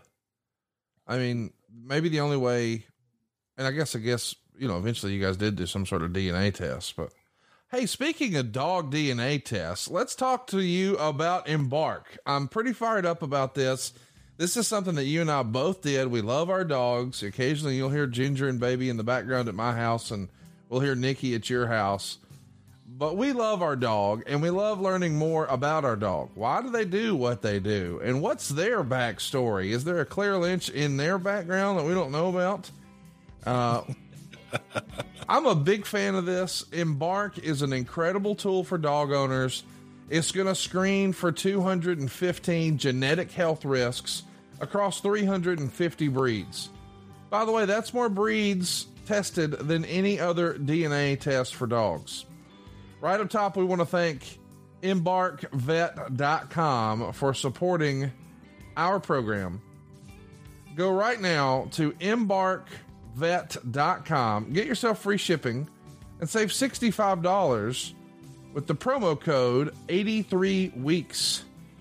61% of pet owners plan to adjust their dog's routine or feel more prepared to be a good pet parent after testing with Embark. It's the perfect gift, by the way, for the dog lover in your life. My mom is obsessed with her dog. She's got a golden doodle. It's basically her favorite child. And what my mom's wish is that dog will live forever. Now, unfortunately, that's probably not reality. But man, if we could make some little adjustments here or there and be a little more prepared here or there, it's going to make you feel better. It's going to make mom feel better. You can unlock their breed mix. You can screen for these genetic health risks. You can discover their family tree. That's right, a dog family tree. You can even customize their care with the Embark DNA dog test. I love this. Embark has a limited time offer on their breed and health kit and their purebred kit for 83 weeks listeners. So go to EmbarkVet.com to get free shipping and save $65 with the promo code 83weeks. One more time, visit EmbarkVet.com and use the promo code 83weeks to save $65 today. Eric, I know you've done this for Nikki. I feel like almost every time you post on social, it's about your dog. Embark is the real deal, is it not? It is. And my vet now has a copy of all of the test results that I received when I did the Embark DNA test. And that's important. And, you know, people, even if you don't have a purebred dog, you could have a dog that's a Heinz 57 mix, if you will. But if, for example, you know, bigger dogs, and I'm not a vet, I'm not giving any veterinary advice here, I'm just sharing my experience with you. I spent early part of my teen years working in an animal hospital. And unfortunately, one of my jobs, amongst, you know, cleaning kennels and all the other things and feeding cats and dogs and monkeys. Someday I'm going to tell you my monkey story. Oh my God. But one of the things that I did in addition to all that stuff, unfortunately, is I would have to bring dogs who were set to be euthanized. I would have to be the one that would go and get them from the back and bring them to the room with the vet and be there and hold on to them and go through that experience. And many of those dogs were larger breed dogs that had hip dysplasia. And hip dysplasia is fairly common, like in German Shepherds, for example, or St. Bernards. You know, the bigger the dog, the more likely hip dysplasia is a factor as they get to be about 6 or 8 years old. Well, if you've got a Heinz 57 or a mixed breed and you want to know if that dog is prone to hip dysplasia, because if it is, there's certain things you could do when the dog's younger to avoid an issue later on. You know, there's product now, and I give Nikki certain product. It's called Dasaquin. I get it from my vet. It's for hips and joints because blue heelers, for example, typically as a breed have issues with their, what is essentially the dog's version of a kneecap. Right. Because they're such big, powerful dogs and are always active and they're shifted. Think of it as a running back, you know, generally, you know, knees become an issue at a certain point. Same thing for dogs. So if you've got a dog and you're not sure about the breed, or even if you are, find out what kind of conditions your dog may be vulnerable to 2, 3, 4, 5 years from now, because you can do something about it now. You can keep the weight off your dog now so that 3, 4, 5 years from now, hip dysplasia is not as big of a deal or big of an issue. So it's really important stuff. And I think taking the results and sending them off to your vet so that your vet has a record of these types of issues with your breed, or in this case, your particular dog, is only valuable information when the time comes for treatment. Wow, I spent way too much time talking about that. No, you didn't. But I'm passionate. I am passionate about it. So I hope people think about it and look into Embark, because if you really do care for your dog, like I know your mom does, and I do, and you do, and everybody does, you want to take care of your dog. You know, it's a part of the family. It's a companion. Embark's a good way to do it. Embarkvet.com. Use that promo code 83 weeks. Save yourself $65 and get free shipping. That's embarkvet.com. And use that promo code 83 weeks. So listen, the Bound for Glory series is going to dominate TV for the next few months. We've spent a little time talking about this before on the show, but what's your take on tournaments on television and wrestling? The Bound for Glory series was really, I don't want to take credit for things I shouldn't take credit for, but I'm kind of thinking that the Bound for Glory series was really my idea. I wanted our version of what's the, I think it's in November, WWE's pay-per-view. Survivor Series? Yeah, Survivor Series. I wanted a tournament that would build towards Bound for Glory. I wanted matches, and it wasn't just a tournament. And that's the thing that I think separates. If you really go back and analyze TNA and go back and watch some of the Bound for Glory series matches, they were every bit as story driven as just about anything else. And the stakes was Bound for Glory. Everybody was working hard to get to that opportunity, and stories were born out of the tournament. It wasn't just a tournament. And Matt Conway, I've talked about Matt Conway a few times. He's a name that doesn't get mentioned much with regard to TNA, but he should, because he's a really talented young man, like really, really, really talented. Not so much as the guy who's going to come up with the aha moment, the idea, the big idea. He wasn't a big idea guy, but Matt could take a big idea and break it down into little pieces and then string those little pieces together in a way that built an arc. Right. And I love that about Matt. I had never worked with anybody better than Matt at that anywhere to this day. He was really good.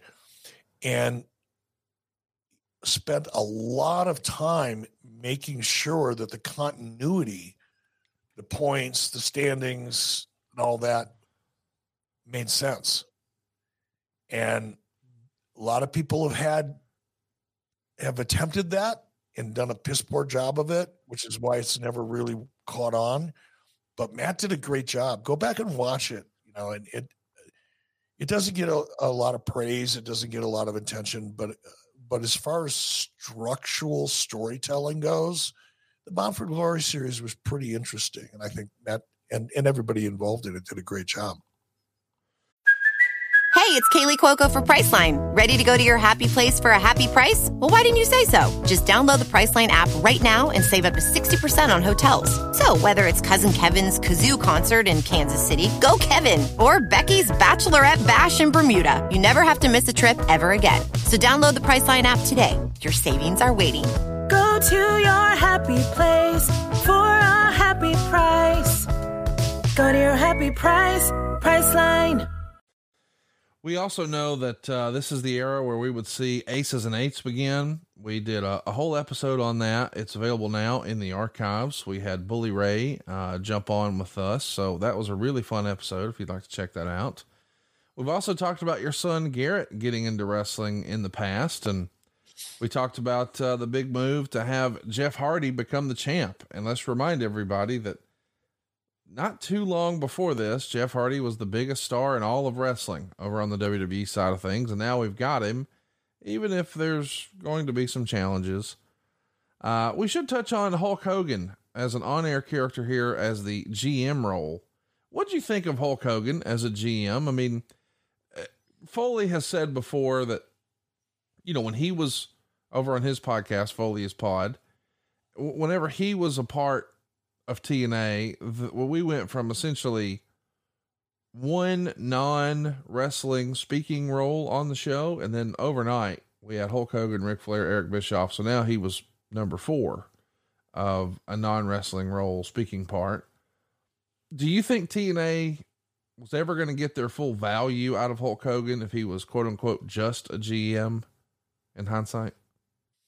They could have, but they didn't.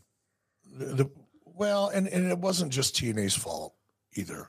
I want to be, I do, while I have certain frustrations and, still have to try to be fair. And Hulk was hurting. It was hard for Hulk to do certain things. And sometimes certain things may have seemed like it would have been no big deal for others. I think had Hulk been more physically capable and just able to travel more, do more, go to more meetings, kind of be the facing part of TNA along with Dixie, I think TNA would have gotten a lot more benefit from Hulk Hogan.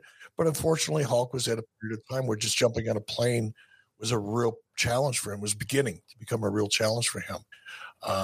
Even driving from Tampa to Orlando to tape was a challenge for him.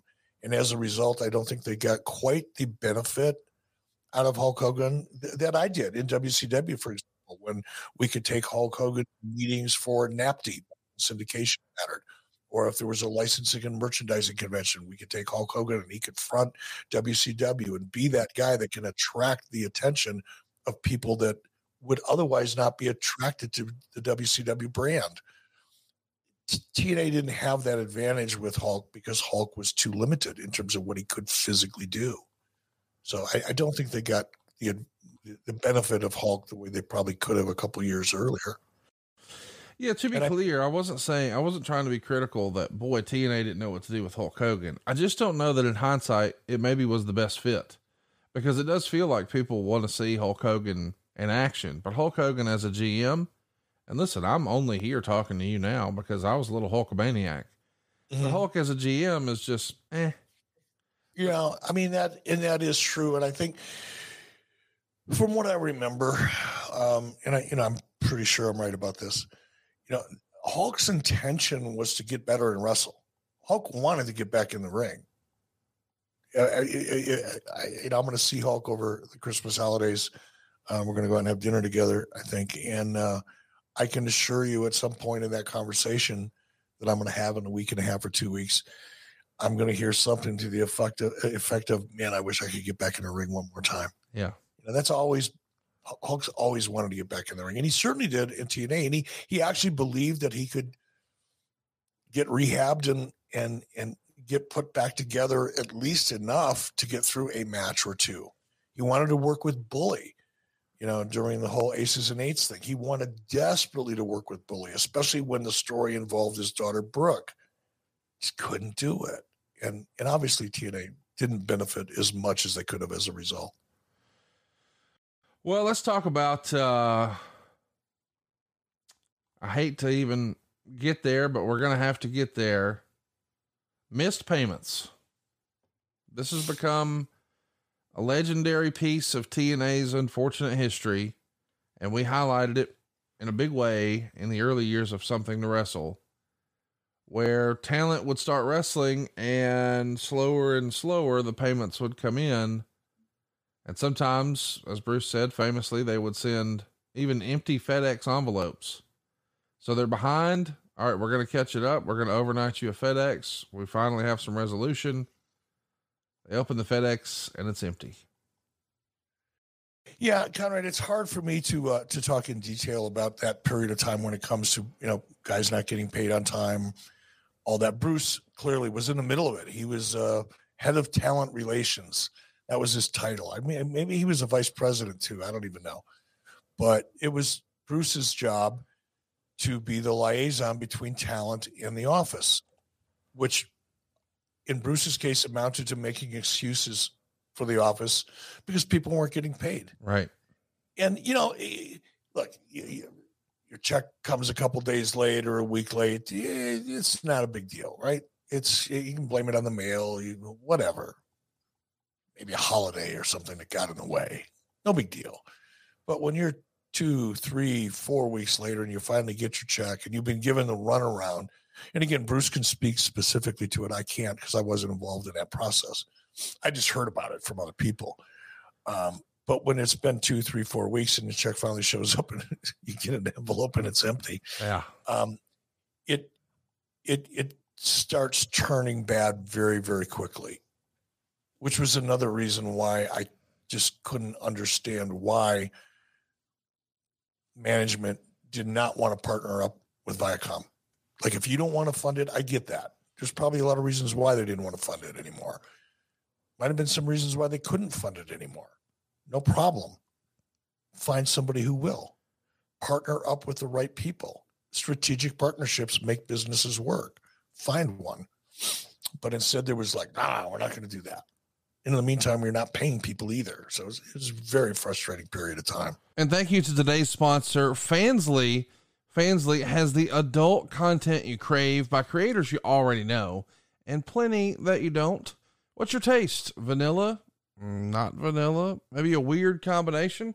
Cool with us. Fansly has a whole algorithm dedicated to finding new content and creators you're into. Fansly allows you to discover and support a huge number of creators. Feet pics, water sports, whatever you're into, Fansly is too. With a broad array of vanilla to kinky content and hundreds of thousands of creators, Fansly has the content you didn't even know you wanted. Don't know what you're into? Well, don't worry. Fansly can figure it out with their discoverability algorithm. Think TikTok, but, different. Looking for something safe for work? Well, Fansly has content for every time of day, but they don't know your schedule.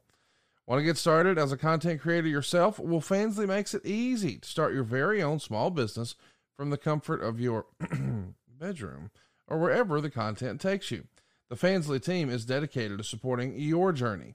They're here to make you money, helping you grow your community, your takedowns of lead content, and everything else. And they're going to help you every step of the way. Fansly is dedicated to providing a safe and reliable platform for content creators of all type, because guys, sex work is real work. Listen up, folks. We know what this ad's about, and if you don't, well, you're in for a long night. I threw it in my Google machine, and boy, howdy. Hey, and y'all listen up. We've got a special deal for our listeners. Go to fansly.com/promo/83weeks for a free extended trial subscription to one of your favorite content creators. Just use the code 83weeks at checkout. All the content on fansly.com. Who knows what you'll find? Feed pics, your neighbor Jenna, feed pics from your neighbor Jenna. Again, that's fansly.com/promo/83weeks. And the promo code is 83weeks. Thanks, Fansly. Well, let's talk about another pretty frustrating period of time for folks who were inside the castle, as we like to say. John Gaborick, aka Big, is going to come over from the WWE, and you originally wrote in your book, Grateful, that you thought it was a good move.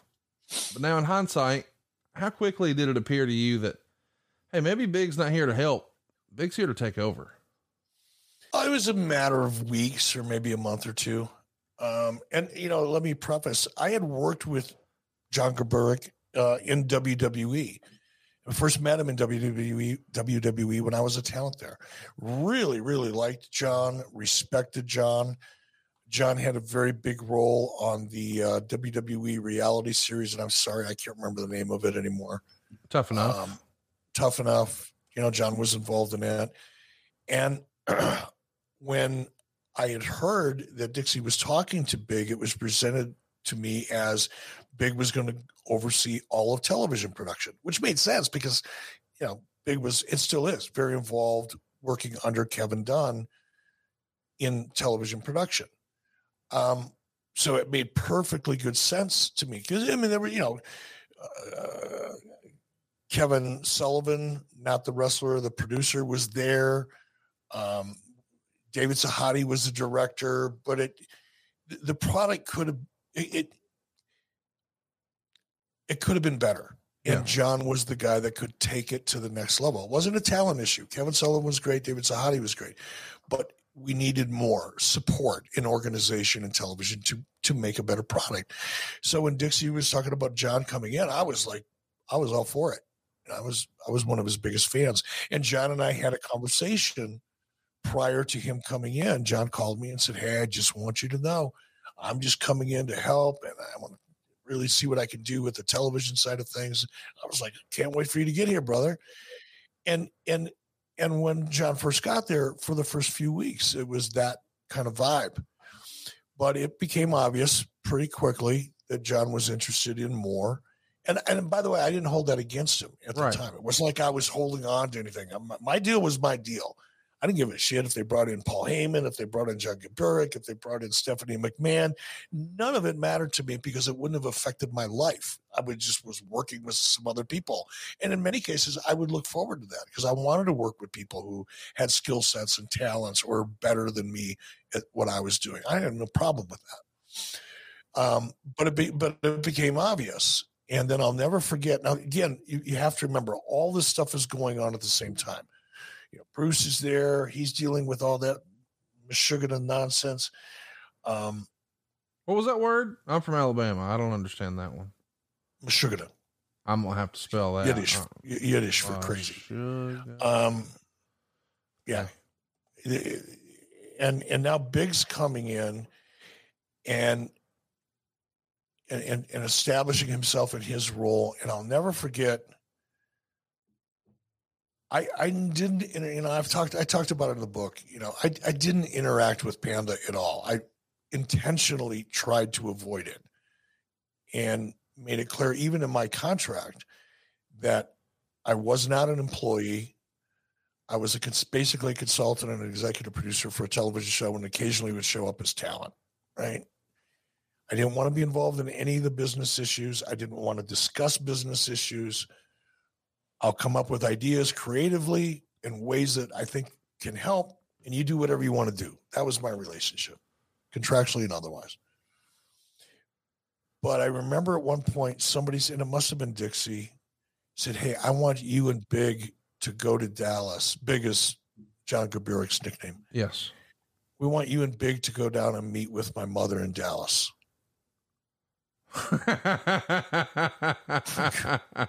Thinking, huh? What? And I had refused to do it before. Dixie had tried to get me on a conference call with their mother, probably a year or two before that. And I said, "Dixie, I'm not doing that. Now you're sucking me into a role or part of a conversation that I don't even really want to have." But now I'm being asked to go to this meeting with Big. And I did, because I wanted to be a team player. I didn't want to be a dick. So I thought, okay, we'll see how this goes. And it was actually kind of a fun meeting. And I actually kind of dug Janice, her personality. She was, at least to me, a very confident, outwardly going, she wasn't shy. And I appreciated that about her. Did you make out with her? No, I didn't. Did you think about it? Because she wasn't the CEO. She would have been the CEO, and I probably had to swap some spit, but she wasn't, so I didn't. I just think that should be your move. Like your move in wrestling. Well, you've got to keep consistency in your character is an important part of a character. It is. I made out with Linda McMahon, who was a WWE Stephanie. CEO. I made out with Stephanie McMahon, who is now a CEO. Had Janice been officially the CEO, who knows what could have happened, but it didn't. Got it. Instead, I'm at the end of this meeting, everything's going great. Everything's kind of upbeat, positive. And I find out at the very end of the meeting that the reason that I was called there is because there was a desire to restructure TNA, and they wanted me to report to Gaburek, which would have been, number one, a change in my contract, because it's not the way my contract was set up. And number two, I just thought, no. Not that I didn't like John, but no. And we got out of that meeting, and I remember we got out and we were getting ready to jump in our car to take us to the airport. And Big looks at me and he goes, "Eric, this is going to be great, right? I mean, it'll be you and me. He knew that Janice wanted me to report to him, and John was like, "This is going to be awesome." I said, "John, It really won't, because it's not going to happen. Not doing it. Now just think about it. Okay, I'll think about it. And then I'm going to tell you, I'm just not doing that. I'm not changing my relationship with the company because the company wants to restructure. And I don't want to report to you.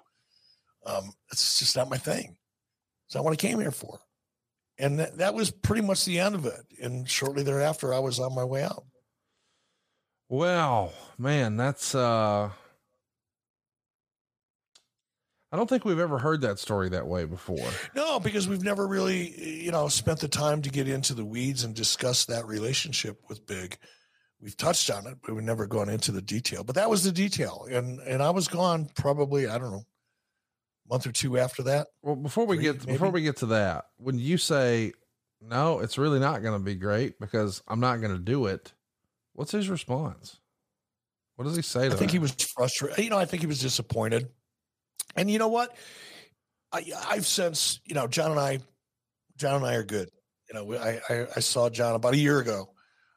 This month, I was actually I showed up at a Monday Night Raw, and I was officiating a wedding with Miz and Marcy, I think. Maurice, yeah. Bunch of stuff dumped all over me. And I saw John backstage, and good friends, nothing but respect for John. No hard feelings whatsoever on my part or his. We're good. But it just was something I wasn't willing to do at the time. Man, I don't mean for this to sound the way it does, but I just can't help but ask, why not? Why not just give it a try? And I'm asking this from a good place, or I'm trying to, and I just don't have maybe the words. Was it just ego? I'm not reporting to that guy. No, it's not that, because I've never cared about shit like that before. I didn't think so. That's not you that I know. So it was weird. No, I don't mind reporting to other people. I don't need to be the guy. You need to be the boss. Yeah. I don't need that. In fact, I don't want that. That sounds right. Yeah, that's Eric. Yeah, like, I never want to be in that position again. Right. I like to contribute. I like to be a part of a team. But in this particular case, because of my frustration with TNA at this point, and again, it's, paying people on time, not telling people the truth, and I understand not being able to pay your bills. I understand not being able to pay your payroll. I get that. I've been in that position before. It's not, I don't think it's anything to be, you don't want to be in that position. No, but it doesn't necessarily, mean you're a bad person either. And sometimes shit happens, even in really big companies and big successful companies. Yeah. Sometimes things happen, but it's really important when those things happen that you're completely honest about it. And you're not lying to people and telling people, oh, the check's in the mail, when you know damn well the check's not in the mail. Because that person on the other end of the phone that's being told the check's in the mail is making decisions based on something that they believe, which isn't true. Yeah. And that puts people in a bad position. That causes me a lack of respect. And if there's anything you've probably figured out about me by now, is that loyalty is very important to me. It's high on my list of shit. And lack of respect it's almost a death knell for me. Once you lose respect for somebody, for me, once I lose respect for someone, it's not impossible to get it back, but it's kind of hard. Yeah. And I was in the middle of watching people being manipulated, lied to. Mm-hmm. I'm being asked now to become part of a formal structure that I made clear going in I didn't want to be a part of.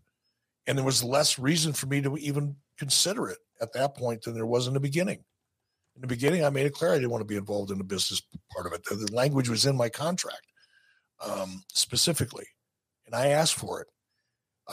Now I'm being asked to become part of a formal organizational structure with a company that was not being honest with a lot of people and didn't seem to have a plan and didn't appear to be too interested in funding TNA. So why do I want to be a part of that? I don't need to do that. Well, here's something that we all need, and that's to be honest with ourselves. That makes me want to remind you that this show is sponsored by BetterHelp Therapy Online. Now, unfortunately, life doesn't come with a user manual. And when it's not working for you, it's normal to feel stuck.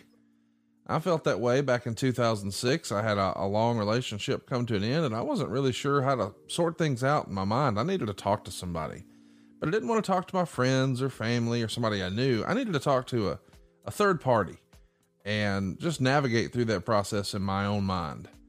And maybe in this era that we're talking about, that could have been helpful for a lot of folks. Therapists are trained to help you figure out the cause of challenging emotions and to learn productive coping skills, which makes therapy like the closest thing to a guided tour of the complex engine called you. BetterHelp has connected over 3 million people with licensed therapists. It's convenient, it's secure, it's accessible anywhere, and it's 100% online. Now, as I mentioned, I started therapy in 2006. This wasn't an option for me. I had to call around. I had to make appointments. I had to drive across the county. I had to wait in the lobby. It was a much different process. This is so much simpler. And I imagine if you struggle with anxiety, and I think a lot of us do, man, just getting there and walking in the door and waiting in the lobby and filling out the paperwork, that's anxiety. This is easy by comparison. Everyone deserves to feel their best. BetterHelp makes it easier to get started. As the world's largest therapy service, they've matched millions of people with professionally licensed and vetted therapists that are available 100% online. Let me explain. You get all the benefits of in-person therapy, but it's more convenient, it's more accessible, and it's more affordable. You just fill out a brief questionnaire to match with a therapist, and if things aren't clicking, you can easily switch to a new therapist anytime. It truly couldn't be simpler. There's no waiting rooms, there's no traffic, there's no endless searching for the right therapist. So get unstuck with BetterHelp. Learn more and save 10% off your first month at betterhelp.com/83weeks. That's betterhelp.com/83weeks. betterhelp.com/83weeks. Eric, this is an important sponsor, especially this time of year. I know lots of folks sort of get down around the holidays. They think about the lost ones in their life, their old loved ones that are no longer here. And it can be depressing. I know my mom sort of suffers with that. We got to cheer her up and work on it. But if you don't have that support system, or you need someone outside of your circle, BetterHelp is a great option, is it not, Eric? It is. And, Mrs. B does her best to try to help people whenever they need help. And I think we all do. It's our nature, right? Most of us, at least, if you've got a friend or a family member that needs some help, but sometimes you hit it right on the head. Sometimes you need to go outside of your family circle or your friend circle to really be able to open up. Yes. And trust, because it's hard to be really honest with yourself with someone that you're close to, because sometimes it's embarrassing. Sometimes you're hesitant to really share things you really need to share in order for somebody else to help you. Yes. And if it means going outside your circle of family and friends, then you need to do that. And this is a time of year, I think, where people are even more susceptible to a sense of melancholy that in some people can lead to depression. It's just human nature. There's nothing to be embarrassed about. It's part of life. Everybody is that, all of us at some point in time, we have to go through that stuff. And you may feel like it's only you and you're embarrassed, but it's not, man. And if you need to go outside your circle, BetterHelp's the right way to go.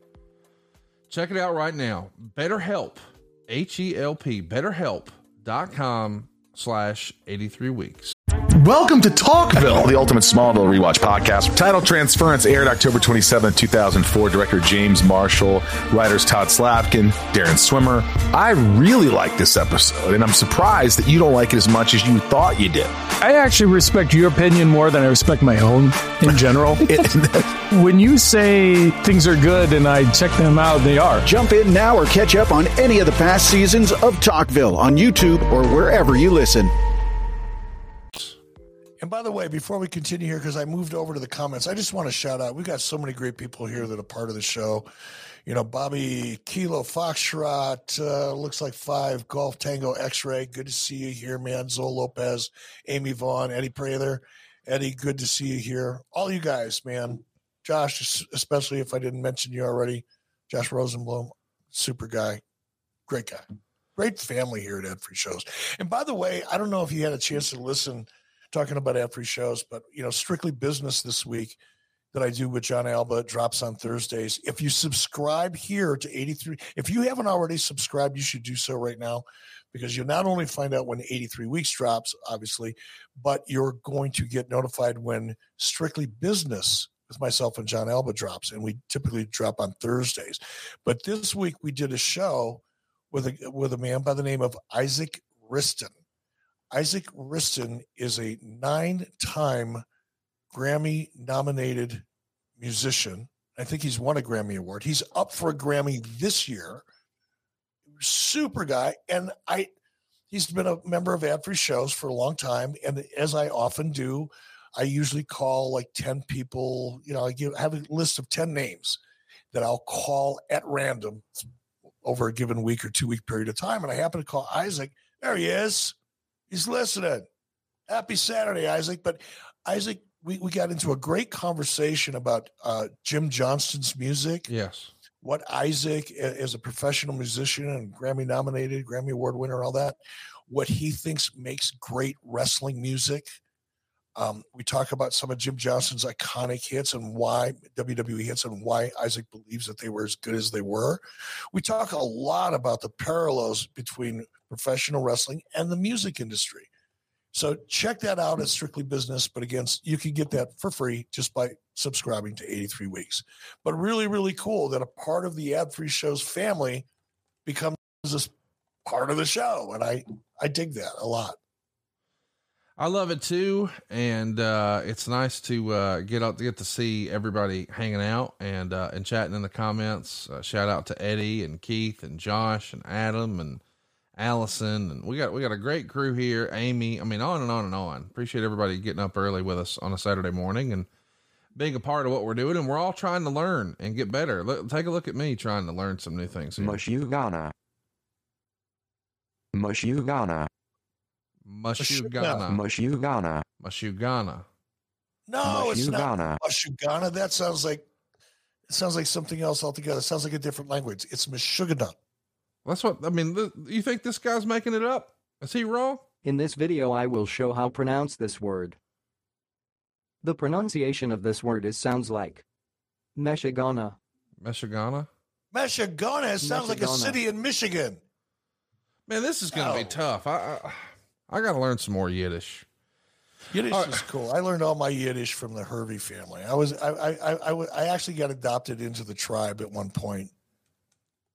Like when I learned how to make Passover brisket, I had Jason's parents over. Actually, it was kind of weird because obviously, you know, my wife and I, maybe it's not obvious, but my wife and I are not Jewish. My family's not Jewish. We're Christians. But my business partner, Jason, was Jewish, and we became very close. And I became very close to his family. His mom and dad were like, I'd stop and visit his mom and dad whenever I was in LA, even if Jason wasn't home. I'd hang out with him and watch Westerns with Jason's dad because he loved Westerns. But when Jason lived in Arizona, and I lived in a little town called Cave Creek, just north of Scottsdale, and Jason and his wife bought a house not far from us. And one Christmas, Jason's mom and dad came to Arizona to visit, and I had them over to my house. I thought, well, if I'm going to have Jason's family over to my house for dinner, I'm going to cook something that they would look, because it was Hanukkah for them, right? So I thought, I went to Emerald's Essence Recipes, and I found a recipe for a Passover brisket. So Christmas dinner was a Passover brisket. And I made latkes. I mean, I went deep, right? I went very, very, I made my latkes from scratch, right? Spent a lot of time doing it. And I'll never forget, Jason's mom and dad walked into the house. It's Arizona, so it's, you know, warm out, Christmas, warm, nice. They walk into the house, and the house smelled so much like this Passover brisket that Jason's dad actually got tears in his eyes because it reminded him of when he was a child, because Jason's dad grew up in the Bronx, and Passover brisket was a big deal, and he actually started to cry a little bit because it reminded him of his childhood. And that was a big compliment for me. And the Passover brisket is now something that we do every single Christmas. When I go to Tampa, Lori and I go to Tampa to be with Garrett and MJ and Waylon, our grandson, I'm going to make Passover brisket. That's our new tradition. Of all the things, it's been our tradition now for 15 years. Okay. I learned a lot about Passover. It has nothing to do with wrestling. I know. No. And this all started out with the failed attempt at pronouncing Meshuggah. Well, I got to learn. And apparently a lot of people in TNA learned. There's tons of issues going on here, according to the Observer. Let's take a little passage here. Tons of issues going on regarding money stemming from the decision to tape Impact on the road at the cost of $600,000 per taping, with no increase in ratings or revenue. A lot of things are breaking at press time, but this is what we know. It's the cost of the tapings that have made the financial situation so bad. Dixie Carter has noted before that she had done it earlier, she would have been risking the future of the company. Many in the company, notably Hulk Hogan and Eric Bischoff, has pushed for getting out of Universal Studios and taping on the road as the needed game changer.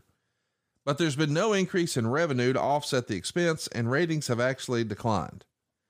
There were reports that at press time, particularly the higher contracts, are being asked to change their deals. ProWrestling.net reported Bruce Pritchard, the head of talent relations and also the head of creative, was asked to restructure his deal and could be leaving, and that D'Lo Brown was gone as well. Brown was the road agent for almost all the house shows. The report was that Brown was asked to be changed from going from a weekly salary to a per event deal, which he agreed to, but was then told he's being let go.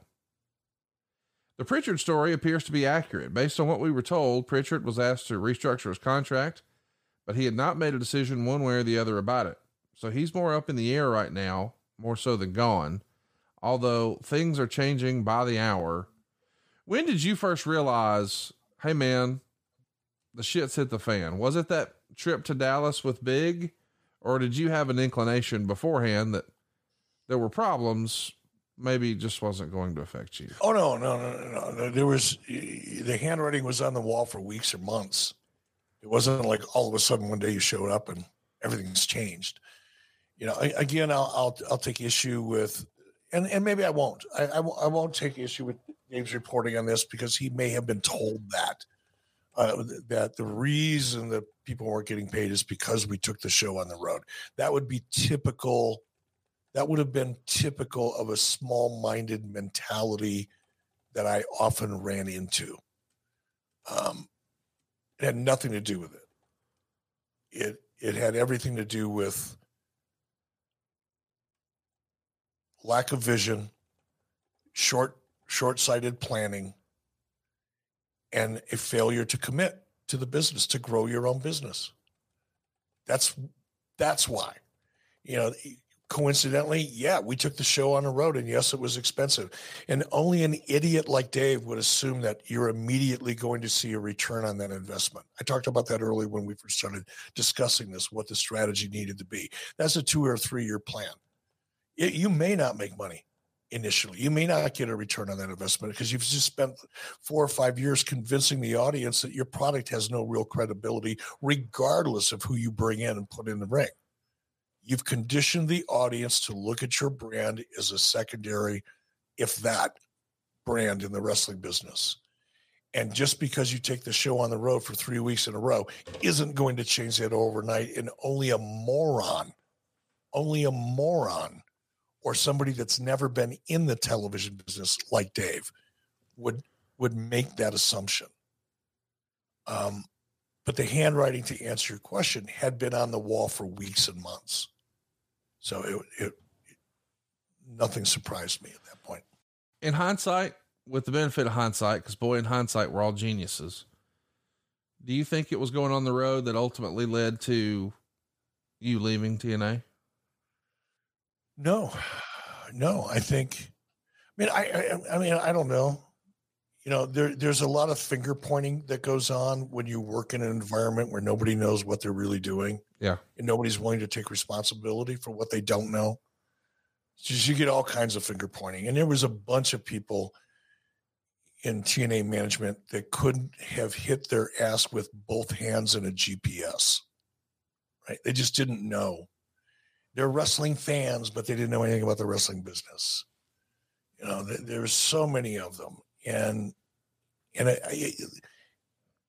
in my opinion, TNA was a vanity project. Well, it was, yeah. That's what it was. And you can only fund a vanity project for so long. And when you've got a lot of people who think they know about a business that they're in and they realize that they don't, the first thing that starts happening is finger pointing. So it could have easily been, reported to Dave or anybody else. Oh, if it wasn't for Eric and Hulk, if we wouldn't have gone, on the road, we would have gotten paid. It's so much bullshit. Let me ask this. You said earlier in the program, or you drew parallels, and a lot of people are doing this these days, between AEW and TNA. Mm-hmm. And you just said you felt like TNA, for lack of a better word, was a vanity project. Do you think AEW is? I don't. I'm asking, do you consider that to be a similarity as well? Perhaps. I don't know. I don't know. So I'm reluctant to say.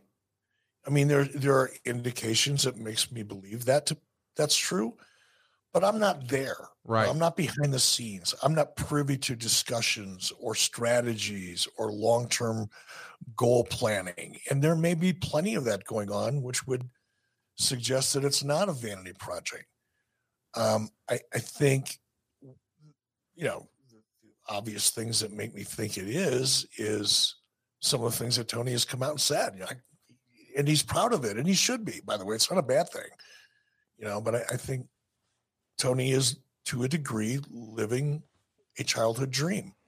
And there's nothing wrong with that if you have the ability to do it, provided that you're looking beyond just your own satisfaction of being in a business that you've always been a fan of since you were a little kid.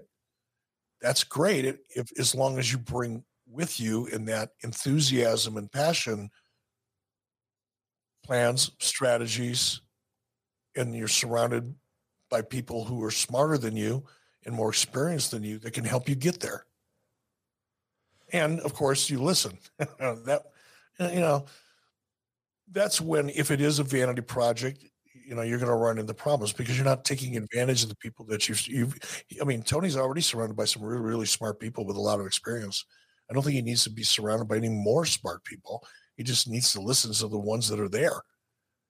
And if it's truly a business and not a vanity project, that'll happen. But if it's a vanity project, then you're going to be the one calling all the shots and it's all on you. And if it succeeds, it succeeds. And if it doesn't, it's because you didn't run it like a business. You ran it like a vanity project. But I'm not suggesting that that's the case with Tony. It was the case, in my opinion, with TNA. And there are some parallels there. The fact that we keep bringing in all this WWE talent and it's not moving the needle. It's kind of obvious. But it's too early to tell. Let's see. We'll see. Well, we will also see some more news in the Observer about the latest, what Meltzer calls spin. I know that Bruce probably felt this way. Let's do it. TNA tried to spin the story that they want all the major executives and the key decision makers to live in Nashville where the corporate offices are. And Bruce Pritchard wasn't going to move. Dave would continue, "Let me know when Hulk Hogan and Eric Bischoff moved to Nashville. It's just a way to publicly cover that they're going through major cost cutting. Before the TV tapings on July 18th, there was a meeting with all the talent and the entire office staff was there, most of whom don't ever come to TV tapings or shows. It was the first time almost any of the talent had seen Jeff Jarrett in a long time. Dixie Carter ran the meeting and tried to put a positive spin on everything, saying the cuts were decisions that had to be made for the improvement of the company and product. She tried to explain the late pay by talking about certain things that had happened that wouldn't happen again and that it's all been taken care of." A lot to unpack here. Of course, Bruce doesn't talk about this a lot, but it's out there, so I feel like we can at least mention it. Bruce's wife, Stephanie, had been struggling with cancer a long time. And some of the best medical care in the country happens in Houston, especially when it comes to cancer. And that's where she was. So there's no chance Bruce was going to leave Houston while his wife is in the midst of that battle and come to Nashville. Even if Vanderbilt and other opportunities exist, there's a relationship there. He prioritized family over it. As a result, he's going to be shown the door. Do you remember this cover story? Cause that's what it kind of feels like. Oh, well, you got to move here. If you're not willing to move here, you're all right. Y'all just don't have the money. Things are tough. We've made some poor decisions. That's more accurate. And then we try to put a strong face forward here, and Dixie holds the meeting. Do you remember this meeting? Yeah, I do. And there was a couple of meetings that I remember. One is they had this little attorney. He's just a dweeb, just a dweeb. And he came. Now imagine this. You call a meeting with a bunch of talent, many of whom have been getting a runaround when it comes to their pay for weeks or months. And the anxiety and the stress and the anger that creates morale, single word, morale. And you have this little jagoff attorney show up that comes in and immediately starts putting himself over and talking about how smart he is and how good he is at suing people. Who's the jack-off attorney? Name names. I'm not going to name him. I'm not going to name his name. Okay. He knows who he is. Okay. And I remember sitting there, and I showed up at this meeting, and Garrett was there at the time, and he was sitting over on the other side of the group. I wasn't even part of the group. I was there, but I was separate from the group because I wasn't talent. I didn't sit with talent, right? And I'm sitting there and I'm listening to this attorney putting himself over and basically threatening anybody that spoke out about some of the things that were going on, if they spoke up publicly, and making sure they all knew that if that was the case, he was going to sue them. And I'm thinking to myself, this is just insane. This is insane. And I remember looking over at Garrett, and he looked at me as this little dweeb was pounding his chest and trying to make him sound like a tough, scary guy because he was an attorney. I hate when people do that. It's just, want to get me hot right away? Have a little dweeb attorney start threatening me. Anyway, I looked over at Garrett, and his eyes are just rolling in the back of his head. And I look over and I see a couple other guys that I had a relationship with, and they're just, I can't describe the feeling. It was the worst thing in the world to do. And then to have Dixie come in and try to spin it. It was mind boggling, and it's unfortunate for Dixie because Dixie really was, probably still is, a very positive person. She just is, and you could criticize her for spinning, but she was trying to find a way. Dixie really was stuck between a rock and a hard place. There was her desire, and she did want to make TNA successful. I do believe that, but she only had so much control. There was only so much that she could do. And I felt bad for Dixie, actually, because Dixie was one of those people that wanted to be liked by everybody. It was important to Dixie. And Dixie had a big heart. She was a very likable person, but she was in a situation that was it was a horrible spot for her. And she did try to spin it. That's her nature. Meltzer would continue. She denied there were any significant financial issues, claiming they fell behind on pay because they taped so many one-night-only pay-per-view shows in a short period of time in Orlando a few months back. Others in the company say it's the expense of taping on the road every 2 weeks and that more cuts will be coming. The former story comes across better because it's something that was done and temporary. However, the entire idea of all those tapings over a few days, with the idea it was greatly saving money by not doing live pay-per-views, and with so many working multiple shows in a short period of time, it would save on transportation for those outside of Orlando. Do you think anybody bought this? I mean, no. Okay. No, nobody that I talked to, and looking around the room at that meeting that I described, I don't think one person in that room bought one syllable of anything that was shoveled to them. The next report is creative is now in the hands of Eric Bischoff, who's going to be the guy in charge, along with Dave Lagana and Matt Conway as the writers. Quote, the feeling is the direction isn't going to be changing much from what was happening with Bruce Pritchard out of the mix. Is this accurate? You become the head of creative. What does that look or feel like? Temporarily. Bruce had an issue. Not my business to discuss it. If Bruce does, that's his business, not mine. And I remember hearing about it from Stephanie, if my timeline is right here, Stephanie being Bruce's wife. And I told Stephanie not to worry about it. She had nothing to worry about, and I would take care of it for her. And part of that, or not take care of it for her, but I would do what I could do to help the situation. He had a heart attack, right? I mean, he's talked about that. I stepped into Bruce's role temporarily, not permanently. Right. Just to cover. Because I didn't want them to bring somebody, I didn't want them to replace Bruce at that point. It's coming. In late September, Meltzer would report, there are tons of questions regarding the future of TNA, as in the face of major cutbacks, there's much speculation regarding changes that need to be made. The biggest storyline involves the future of taping on the road, as well as the future of a number of wrestlers whose contracts are coming due, including two of the highest paid and best known stars, Hulk Hogan and Sting. Hogan, 60, and the face of the company, has his contract due on October 1st.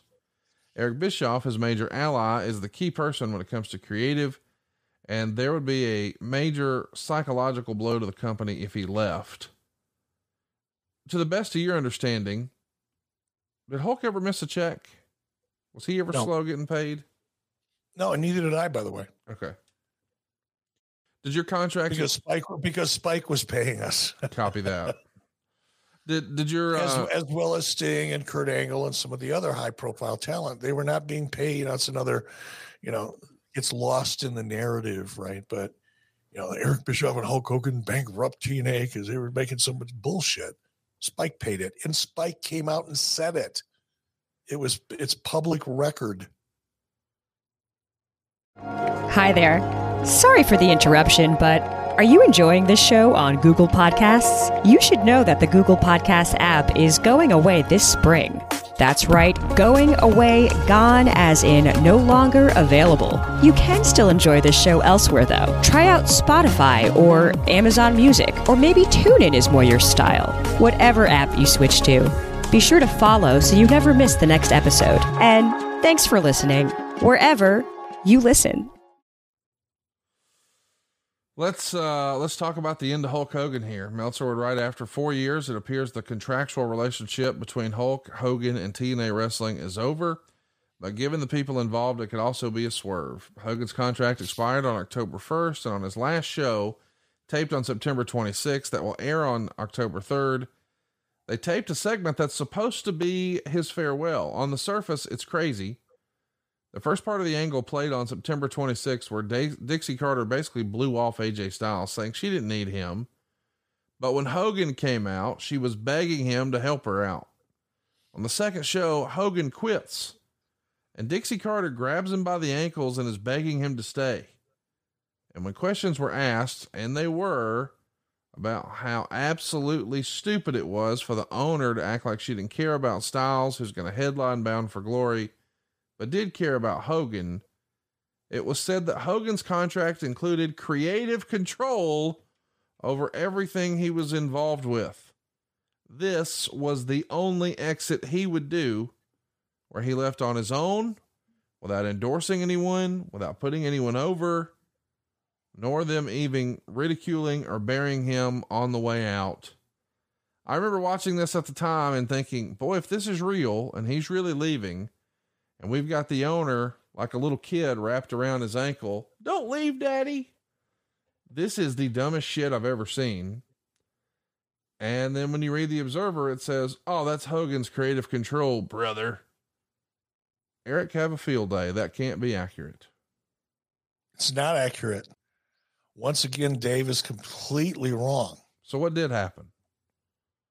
Before I tell you, I want to do a shout out to Bobby. He wanted to know when Bruce Pritchard and I first started becoming friends, since I brought up Bruce Pritchard's name. That would go back to when I first started with WWE as a talent in 2002. We just hit it off right off the bat, and our relationship grew stronger during that time and certainly afterwards. That was my idea. That was all me. That wasn't Hulk. Oh, come Dave, on. I'm telling you the truth. That was my idea. I wanted to put heat on Dixie. I wanted her to have heat. I wanted it to create a story, and I wanted Hulk to leave strong as he could. You wanted to so you may hate the idea. I may hate the idea right now, to be honest with you. But at the time, Hulk was going. I didn't want any of the stink of TNA because he didn't deserve it. I didn't want it on Hulk Hogan. Oh. I wanted the stink to be where the stink needed to be and deserved to be. And it was not on Hulk. So I was willing to take the risk to put the heat on Dixie and make her look like an insane character who was hanging on to something she couldn't control, because there was talk about Hulk coming back as well. Hulk was hurting. That had a lot more to do with it than Hulk liked Dixie a lot. Hulk and Dixie were close. There was no animosity there whatsoever. I think Hulk had a lot of empathy for Dixie. He really did. But I wanted to make it clear that Hulk was leaving as strong as he came in as best I could, and I wanted heat on Dixie, and that was the idea I came up with. Had nothing to do with Hulk. So you fuck the company to protect your friend who's leaving? Yes, I didn't look at it as screwing the company. I looked at it as putting heat on Dixie. That's why I wanted to blow AJ off. Dixie wanted to be on camera. Dixie wanted to be the female Vince McMahon. She needed heat to do that. She wasn't a babyface. She needed heat to do that. And I wanted to try to make her a heel. Well, hang on now. Vince McMahon's character, Mr. McMahon, never grabbed someone's ankle and begged them to stay. He'd get in their face and yell they were fired, make them kiss his ass. And yeah, Dixie couldn't pull that off, could she? As well as Vince McMahon. That would have been a little hard to believe. But Dixie being a suck up, that character of Dixie Carter being a suck up and a manipulator, that's easy to believe. Okay. Meltzer would write, Bischoff is still under contract with the company through early 2014. With so many cuts being made and wrestlers complaining about pay being behind, lots of questions are being asked. Making owner Dixie Carter into the lead heel is the classic pro wrestling con. The idea that if the owner is put on television and starts getting people to see them as a TV star, they aren't going to pull the plug. One would think this is a swerve and that Hogan would return at Bound for Glory. Of course, we know that doesn't happen. I just can't believe that this was your idea.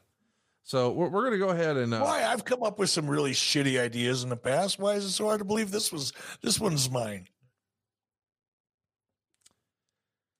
I want to use the high to it. That's all. I could argue. This feels like it might be one of the worst ideas of all time in wrestling. Oh no, believe me, I've come up with worse ideas, and so have other people. Katie Vick. I want everybody to use the hashtag 83 worst ideas. Hashtag 83 worst ideas. Why are you doing that to me? Why are you doing that to me? You know you're going to start shit. I want you to tell us, what do you think were the worst ideas in wrestling? I've got to put Dixie Carter holding on to Hulk Hogan's ankles as one of the worst ideas in history. So join us in the online conversation. Use that hashtag. What is one of your 83 worst ideas? Hashtag 83 worst ideas. Now, wait a minute. I just want to make sure this is hashtag 83 worst ideas. These are not necessarily my worst ideas. Just the worst in wrestling. Just the worst in wrestling. Okay. Hashtag 83 worst ideas. Katie Vick. Well, yeah. Okay. That's up there. All right. I'll give you that. Katie Vick is worse than Dixie hugging Hulk Hogan, but if we were making a list of 83, Billionaire Ted skits. This is up there. Okay. There's a lot of bad ones. Use it online. Hashtag 83 worst ideas. Now in October, let's remind everybody, Hulk's last TV taping, September 26th. In October, Meltzer would say this: Eric Bischoff was not at Bound for Glory or TV and isn't expected back. The story given is he'll likely be working from home, which means he's out of the picture as the key creative force. His contract is believed to expire in or around February, so he'll be getting paid until then. Bischoff being gone would indicate the likelihood of Hogan being back has decreased, because Bischoff is always there to do Hogan's bidding and to make sure he was featured as a key component in storylines. There was talk that this is a way to get him out of the picture, but he wasn't let go due to the contract with the company still having time left. What's notable about this is Gaburik was looking just a few weeks ago at bringing Bischoff back as on-air talent. So were you sent home? Are you told to be a consultant? Is this your idea? What really happened? No, it wasn't my idea. I was grateful for it because I was done with it. I was so done with TNA in every way. I mean, I just couldn't really contribute. I didn't believe in it any longer. It was just a mess. And, but I would not have sat out. I would not have walked out. I would not have quit. I had a contract. I've always honored my agreements, and I would have tried the best I could under the circumstances, but the circumstances sucked. So when I think it was Dixie, or maybe Dixie told Jason and Jason called me, because Dixie was comfortable with Jason. Jason and Dixie had a different relationship than I had with Dixie. Jason was easy to be around, and quite frankly, I wasn't. I was vocal and frustrated. But it was either Jason or Dixie said, "Hey, just stay home. We'd like you to make notes. Watch the show and give us your show notes at the end of every episode." So I did, and I was being paid for that, and I was fine with that because I didn't have to travel. It was awesome. I didn't have to deal with the stupidity that I was seeing around me all the time. Not stupidity, but just the lack of vision and organization and leadership was driving me batshit. And I was fine. You want my notes? I'll give you my notes. I don't care. I was writing out my deal, and I was getting paid up until the point, I think when they stopped paying me under the terms of the contract, I think I was owed $90,000. Wow. And they screwed my son as well. And they only screwed him out of about 10 or 15,000. I've got all those details. We'll get there. But I was fine with it. I didn't like being screwed out of money. I didn't like people breaching a contract, but it wasn't enough money for me to get all wound up about either. Let's read the Observer quote here. I do this fun thing with Tony Schiavone on his podcast, What Happened When, where I'll just slip something in. We'll see if you can pick it out. By the way, before we get into this, you said, I'll send you my notes. Did you keep any of that, or did you just throw it out? No, I didn't keep anything. I probably have it on one of my old computers, and I thought about digging it out, but it was proprietary. It would be kind of stepping over a legal line for me to distribute it, I guess. Probably. Did they pay you? Not anymore. But if I have it, it's on an old computer somewhere, and I haven't even tried to look for it, to be honest. I encourage you to go look in that computer, because Jeff Jarrett did. Roll Tide. Quote, a lot of people. Did he look at my notes? No, but we've been posting show formats and all of that. I wish I could find them. You know what I really wish I could do? I mean, it's an old email, is it not? I mean, that's how you would have communicated it. Yeah, but I used a different email address because that was when I had my BHE TV email address. So gotcha. Once Jason and I dissolved BHE, of course, we shut down that email address and all that. So it's back there somewhere. It would take a forensic technician to go back and find it. Hey guys, want to call a quick timeout to tell your listeners what I've been telling the Kurt Angle Show audience for a while now about all cool things going on over at adfreeshows.com.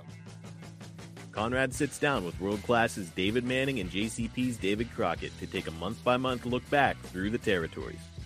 But the other wrestlers didn't until the Birds came along. And the Birds were as heels selling as, They were right up there in the same area of sales as the Von Erichs. Well, that's fascinating. I just assumed that the guys always, quote unquote, kept their picture money.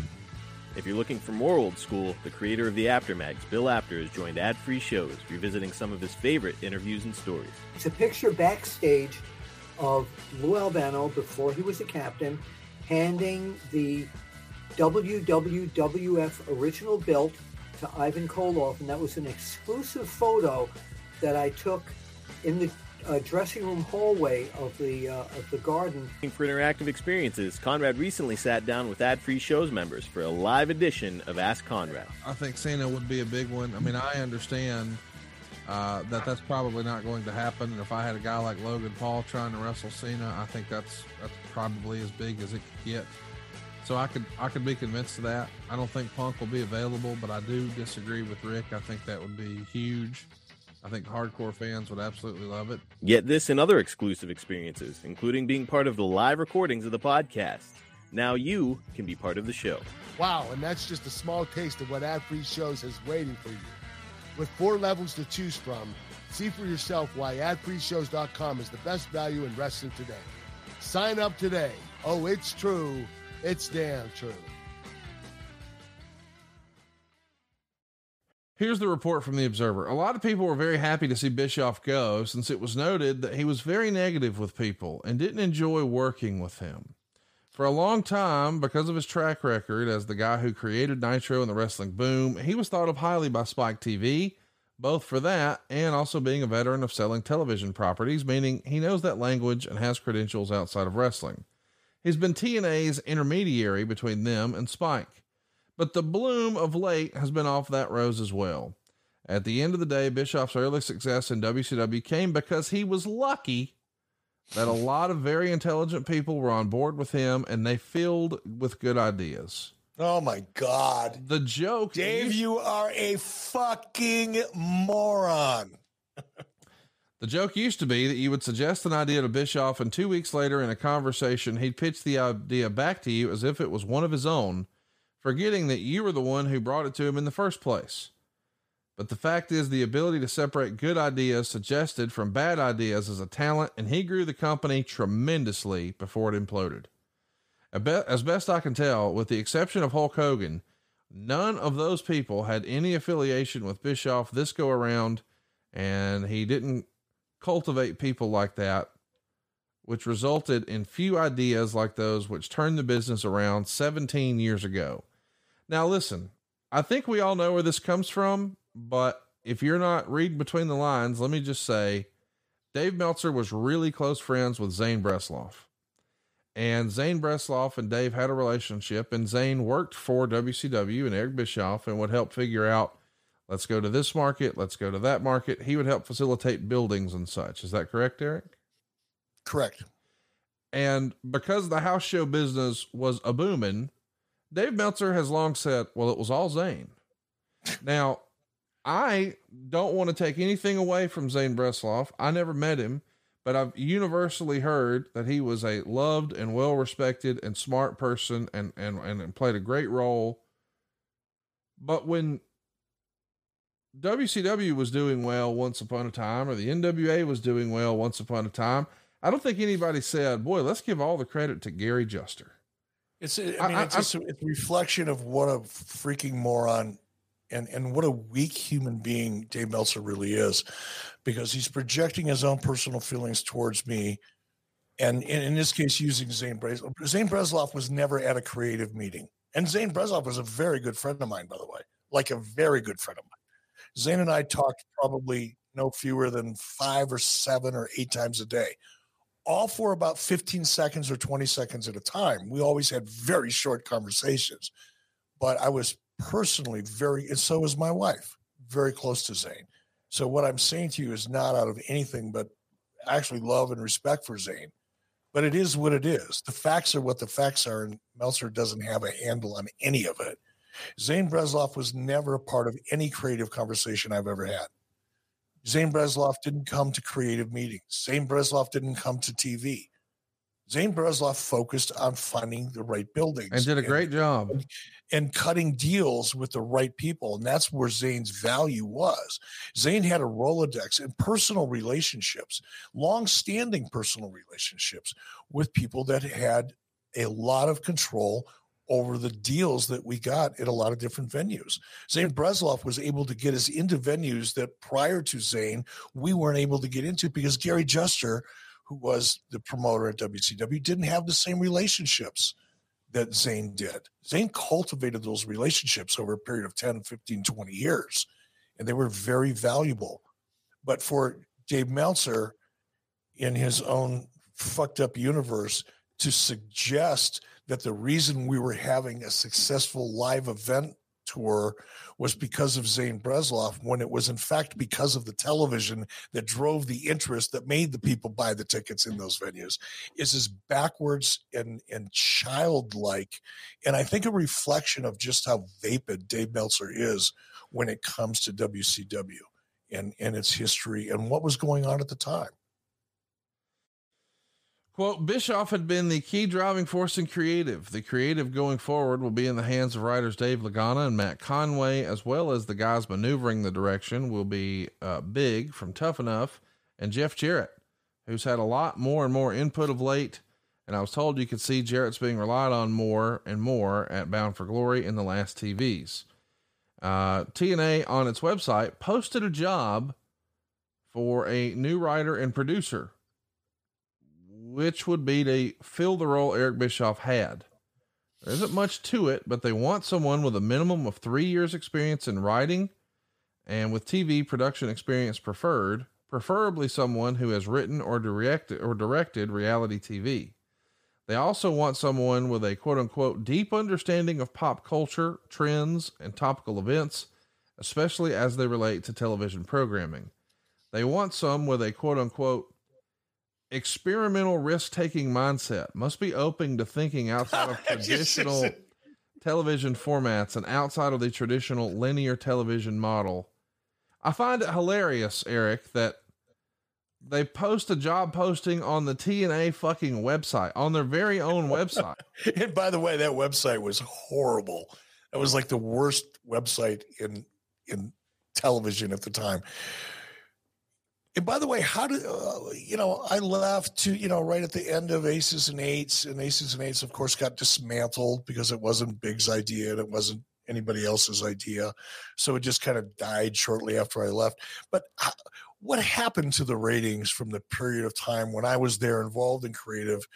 And I don't know, 6 months later, 3 months later, I don't know what they were, but I can tell you they tanked. Yeah, it was what I would call not good. I would call it. I think that's when TNA started dropping below 1 million, when 600,000 viewers was considered a good day. Well, listen, they were looking to make a change, and maybe you're looking to make a change. Let me just say, lots of adults choose to use nicotine, but man, there's a right way and a wrong way to do it. Not everyone uses nicotine, but if you do, you'll want to listen up. Get ready. This is an ad for Lucy Breakers. If you're one of the millions of adults who use nicotine, you know that not all products are the same. And there's one new product that we believe stands above the rest. Lucy Breakers are the only nicotine pouch that gives you a blast of flavor from the first moment to the last. Each pouch contains a capsule that you break open to release a rush of flavor that doesn't fade away like those other pouches. You know, the ones that rhyme with thin. They come in so many flavors: mint, berry citrus, mango, even espresso. And you don't have to go to the gas station or corner store to get them. Just order online. They'll be shipped straight to your door. Every order gets free shipping. Plus, if you subscribe, you'll save 15% and never run out. And I got to tell you, I hooked a guy on the office up with these. He was getting his nicotine fix out in the cold, out in the rain. And I said, buddy, there's got to be a better way. He loves him some Lucy. You will too. So whether you use nicotine while working, creating, or playing, Lucy Breakers are the intelligent choice. We've got a special deal for our listeners. Get $10 off your first order when you use our promo code 83weeks at checkout. And shipping is always free. That's lucy.co. The promo code is 83weeks to receive $10 off and free shipping Visit lucy.co for more details, and we thank Lucy for sponsoring the podcast. Now here comes the fine print. Lucy products are only for adults of legal age, and every order is age verified. This product contains nicotine. Nicotine is an addictive chemical. One more time, that's lucy.co, and the promo code is 83 weeks. Eric, we love encouraging people for change. And boy, this just feels like a whole heck of a lot easier than what some of our friends have been doing, right? Absolutely. Plus, you don't smell like a 3-week-old ashtray. Nothing worse than sitting down next to somebody or across the table from somebody, and you can smell it all over, man. They just got back in from outside. So, Eric, let's touch on sort of what's next here, and you briefly touched on it, the money. But before we do that, I want to ask about Garrett, because I am curious. He's still supposed to be with the company here, and you're home. Is he still showing up to TV? Are you communicating with him? What's your fatherly advice in a circumstance like that? My advice to him was that fulfill your agreement. Yeah. Don't ever be the one to breach a contract under any circumstances. No matter how miserable it is, fulfill your agreement, because it's your word. It's all you got. You start walking out on agreements and breaching them, and it'll be a hard road ahead of you in terms of, working with other people. So no, he was still showing up, but they quit paying him. They stiffed Garrett for like 10 or 15 grand, and he wasn't making that much money at the time. So to stiff Garrett because he was my son, pretty shitty, creates a fair amount of, to this day, resentment. There's no reason to do that. Screwing me out of 90 grand, no big deal. Screwing my kid out of 10 or 15, that was a big deal. And I actually had, I'm not a litigious person. It takes a lot for me to go that way, because it's essentially an expensive waste of time for the most part. But I reached out to an attorney, and I was going to do it on principle. I was going to litigate until, again, this was at a time when TNA was desperately trying to sell. They're trying to find a buyer. And I think it was right about the time. Who's the new owners of TNA? Anthem. I think this was about the time that the Anthem transaction was in process, or at least being negotiated. And I hired an attorney in Nashville who was a very, very well-known, very good attorney, who pretty quickly, after doing some, initial work, said, look, Eric, I can do this, and you're absolutely right, but it's going to cost you $180,000, $220,000 to chase 90. It's going to be a long process. Yeah. And I had just gone through the same thing.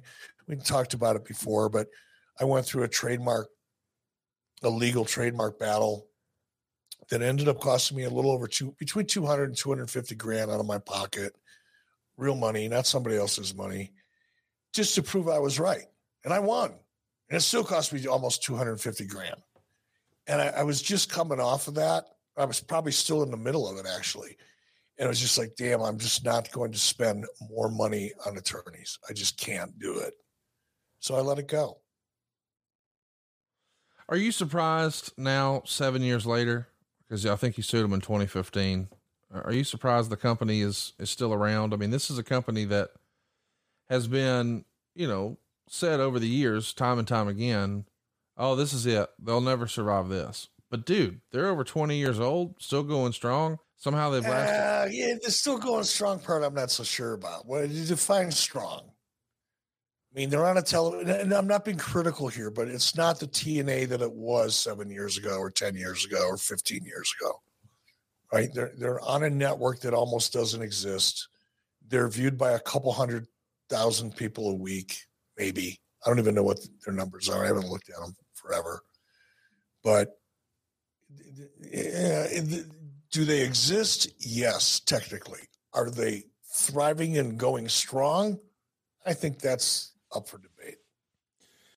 Well, they're still putting out a great product. I was fortunate enough to go check out their show not too long ago in Louisville. They had a pay-per-view and some TV tapings. hell of a performers, hell of a production crew. The show looked. Talk about that. Let me interrupt you there, Conrad, because who is their heavyweight champion? Josh Alexander, and he's phenomenal. Josh Alexander is outstanding. Yes. And I met Josh I feel really bad now because I was in Salt Lake City last weekend, DDP and I did a meet and greet, and Josh was there at the table with me. But in all fairness, I don't watch Impact, and I didn't recognize it. Super nice guy. We chatted briefly, but I didn't really engage with him because I was signing autographs and, doing my best to make people laugh and have fun and all that in the meet and greet. And then the promoter of the show asked me to come out during the main event as an enforcer. Look at that, right? Who's that old guy? Why is he sitting there? Oh, he's the enforcer. But I sat there, and Josh Alexander was in the main event. And wow, was I impressed. Like, he's really, really good. Yes. And then I find out when I got home that he and Bully are going to be wrestling in January. And while I was not necessarily interested in Impact previously, which is why I hadn't been watching it and all that, I am interested now, having sat at ringside and watched Josh Alexander in the ring. He's really good, and he put on a great match. And I'm really looking forward to him and Bully. I'll tell you this. I think they're going to be in Atlanta, right? Yeah, they are. And they started that storyline at their Louisville pay-per-view. And I don't know if you saw the footage, but Frankie Kazarian, who we both think a lot of, absolutely tore it down with Josh Alexander. They went like over 40 minutes. Go out of your way to see it. I really do think it's a match of the year candidate. But the post-match angle was classic old school Bully Ray involving Josh Alexander's wife. I won't spoil it all the way, but man, it's something to see. I'm looking forward to it. You're exactly right. Impact does have a pay-per-view. It's coming up in January on the 13th. And believe it or not only are they in Atlanta, they're at Center Stage. And now feels like just really, yeah. How about that? Does that sound familiar? Center Stage, Atlanta, Eric Bischoff. Now here's the cool thing. They're not only doing just the pay-per-view, but they're doing a set of TV tapings the next day on the 14th. And I don't know where you thought this was going, but you and I are going to Atlanta, Georgia, Saturday, January 14th, 83weekslive.com. We're getting the show back on the road. We want to encourage you to go pick up a ticket, go see this fantastic TNA main event, Bully Ray challenging Josh Alexander. And you know that undercard is going to be kick ass because some of the best wrestlers in the world are in Impact right now. I mean, I really do believe it's one of the best kept secrets in wrestling. So why not make a weekend out of it? Cruise on over, check out the pay-per-view. And the next day, ahead of the TV tapings, on Saturday, January 14th, 83 Weeks Live, myself and Eric Bischoff, we're going to do your VIP meet and greets, pictures and autographs, some cool swag, the whole deal. And then we'll get the show started at 2:30 Eastern time. And we'll talk about things and tell stories that we just can't tell here on the program. And it's all happening in Atlanta. Eric, it's going to be here before we know it. 83weekslive.com. This is going to be fun, dude. I've never even been to Center Stage. You know what? I'm going to the event. I'm going to go to Impact. I want to watch it. I want to watch a match in Center Stage.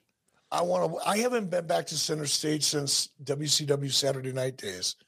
I want to go back and just walk around. I mean, it's really going to be cool. And I do want to see, because I haven't watched Impact. And it's unfair of me to be anything other than supportive of them if I haven't watched them. So I want to go and check them out. If Josh Alexander is any indication at all of the talent level in Impact that I'm missing out, and I want to get caught up. So I'm looking forward to going to the match for Impact, and then obviously the following day. January 14th, Atlanta, Georgia. Eric Bischoff back in Atlanta. You don't want to miss it. And yes, I'm going to bring some cool WCW props from back in the day that you've never seen. That's not even stuff that's on camera. And you'll get your opportunity to see that stuff, take pictures, get autographs, do all your Eric Bischoff memorabilia. 83weekslive.com. January 14th, Atlanta, Georgia, coming your way. Eric, are you surprised that Dixie's no longer in the business? No. And look, don't want to suggest at all that Dixie's not capable of being a very successful executive. In fact, I would be surprised if she's not right now somewhere. I just think the choice to go into wrestling was probably not the best fit for her personality. But she's a very intelligent lady and a very personable one. She's great in a room. She is great in a room with executives at any level. So no, I don't. Wouldn't surprise me at all if she's successful in something outside of the entertainment business. We know that you've said before that you felt like your dalliance, for lack of a better word, with TNA was a regret of yours professionally. How do you think Hulk would classify the experience? Would he call it a regret, or did he have fun? I don't know. I don't think he would I don't think Hulk looks at anything as a regret. I think Hulk has become very philosophical. I mean, I'm sure there's things that have happened in his life, like all of ours, that we wish we could do over or wouldn't have happened. But,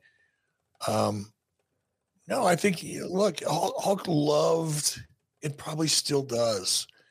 The wrestling business was his life for the majority of his adult life.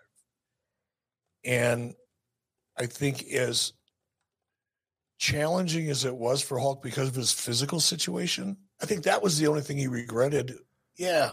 If I had to say or had to imagine what did Hulk Hogan regret about his time in TNA, it was probably because he wasn't physically able to do the things he wished he could do and contribute as much as he thought he could contribute. That would be a regret. But in terms of his time there, now Dixie and Hulk got along really well, and he respected her. So I don't think there's any of that regret like mine. Mine is a little different. And I don't regret it. I know I've said that. I know I've implied it, even if I didn't say it. But even writing the book, Grateful, made me realize that, as I point out in the book, so many things that, for a long time I looked at as a negative, or I resented it, or was angry about it, whatever. I've over the last 5 or 6 years, I've changed my view of things a lot. And look, my time in TNA, as frustrating as it was for me on an individual level, guess what? I get to work my son's dream, and I didn't even know it at the time. I didn't find out till afterwards, but my son's dream from the time he was a little kid was to be in the wrestling business with his dad. And his fantasy was to be able to work a match with his dad. And TNA gave my son his childhood dream. And it gave me an opportunity to have an experience with my son that I'll cherish forever. How can I look at that as anything other than a gift, And yeah, there were some things in TNA that frustrated me, and blah, blah, blah, blah, blah. Who cares? You move on, and other opportunities come your way, and you forget about it. But the fact that I was able to help my son achieve his dream and his goal and participate in it, that's a gift. And if I had to trade all the negative stuff for that one gift, I would do it again. A lot of people lay the blame of the demise of TNA. Of course, as we said, it's not dead. It's still going. We're going to the show next month. Can't wait. But a lot of people sort of point the finger at you and Hulk Hogan. How do you respond to that? Ignorance is, the true definition of ignorance is lack of information or knowledge. And anybody that would suggest that TNA's fate was a result of Eric Bischoff and Hulk Hogan are living examples of their personifications of ignorance, lack of information and knowledge.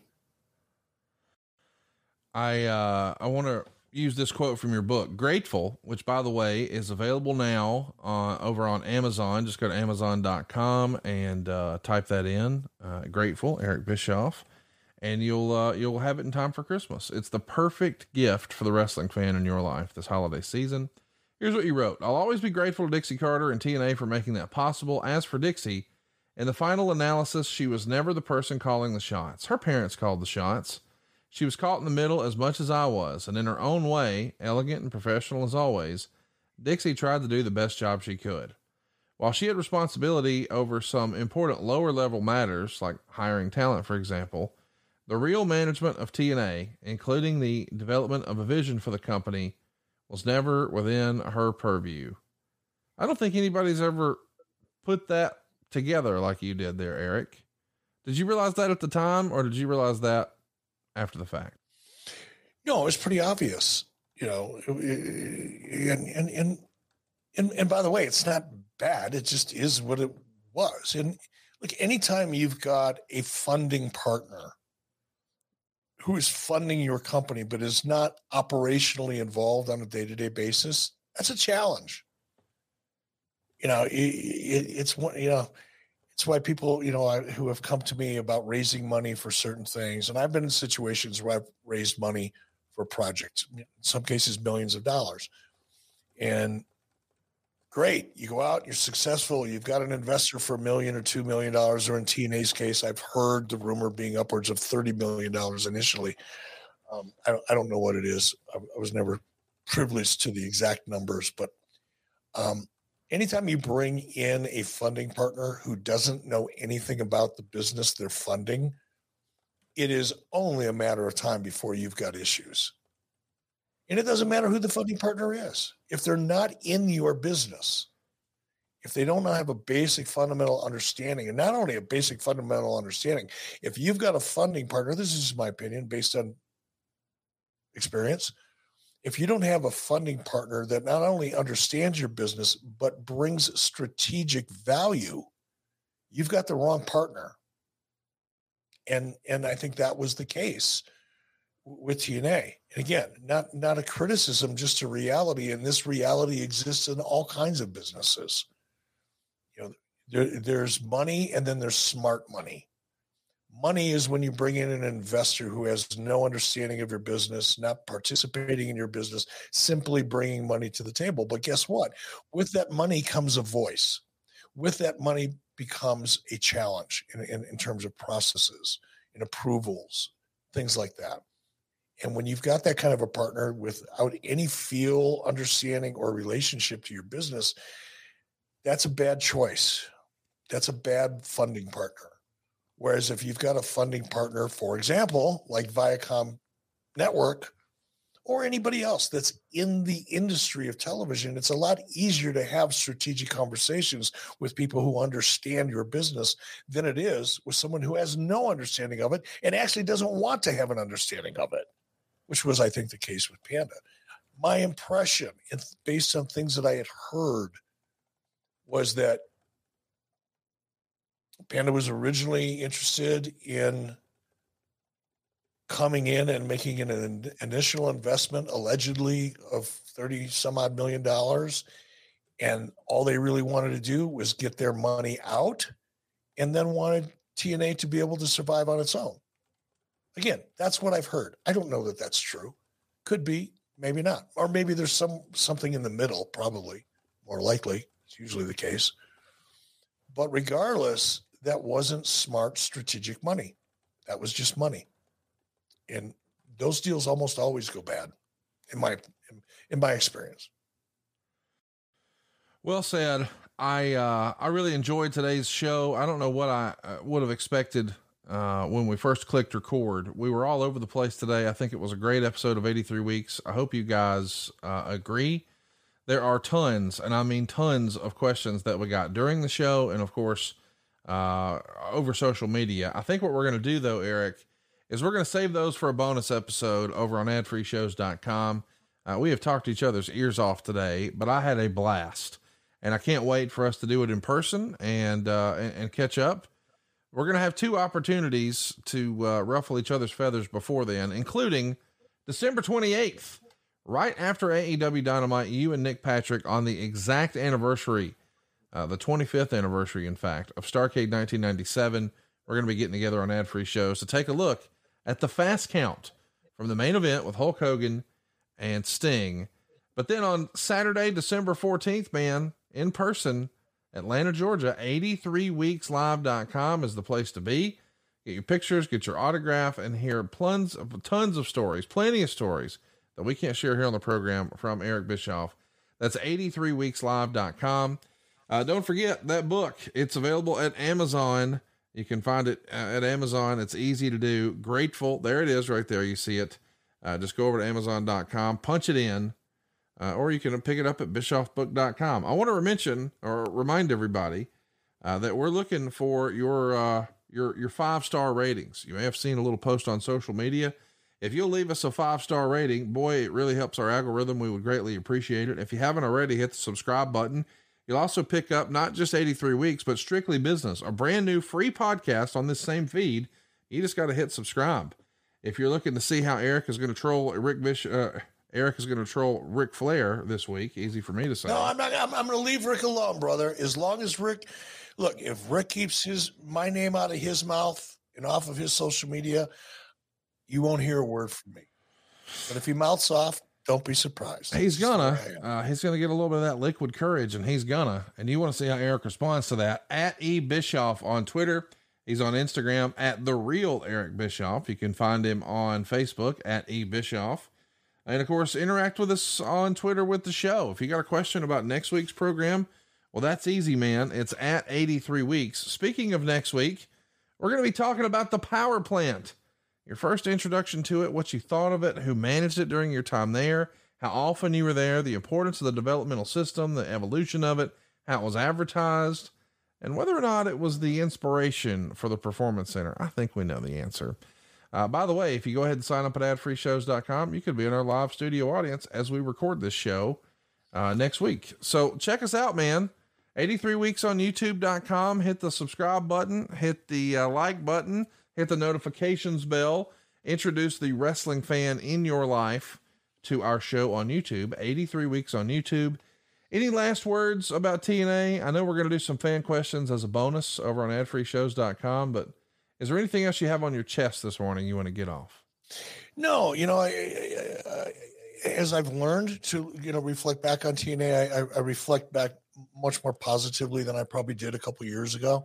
And I'm grateful for that because it's not fun carrying around negative baggage. It's just not, It's like having a bunch of garbage that you're driving around with in the back of your truck.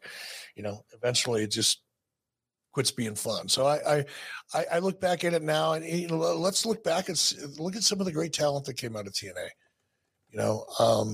James Storm, Bobby Roode, AJ Styles, Frankie Kazarian, Chris Daniels, and so many more.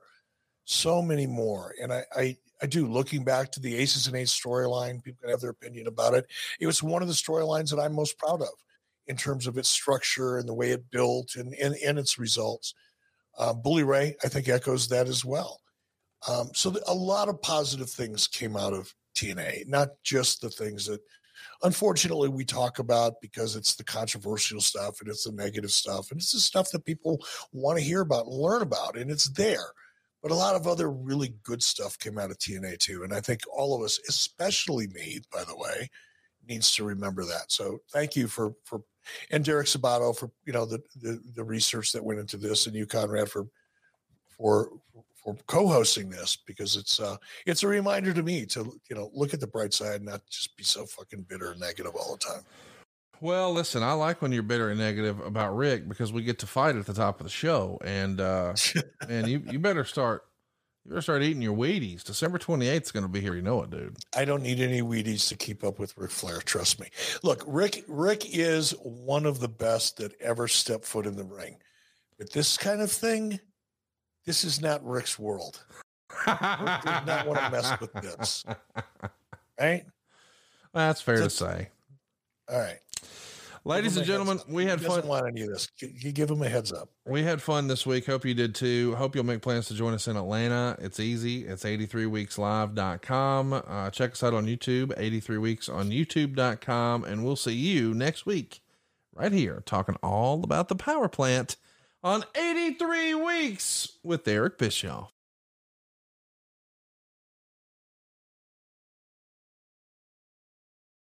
Hey everybody, this is Dan Bespris, host of Fantasy NBA Today, a daily fantasy basketball podcast. We cover every box score from every game, every day. Plus bonus shows on buy low opportunities, players to stash, schedule analysis, and really anything you could need to smash your league into deliciously tiny pieces. Catch the Fantasy NBA Today podcast, part of the Believe Network, on YouTube or wherever you listen.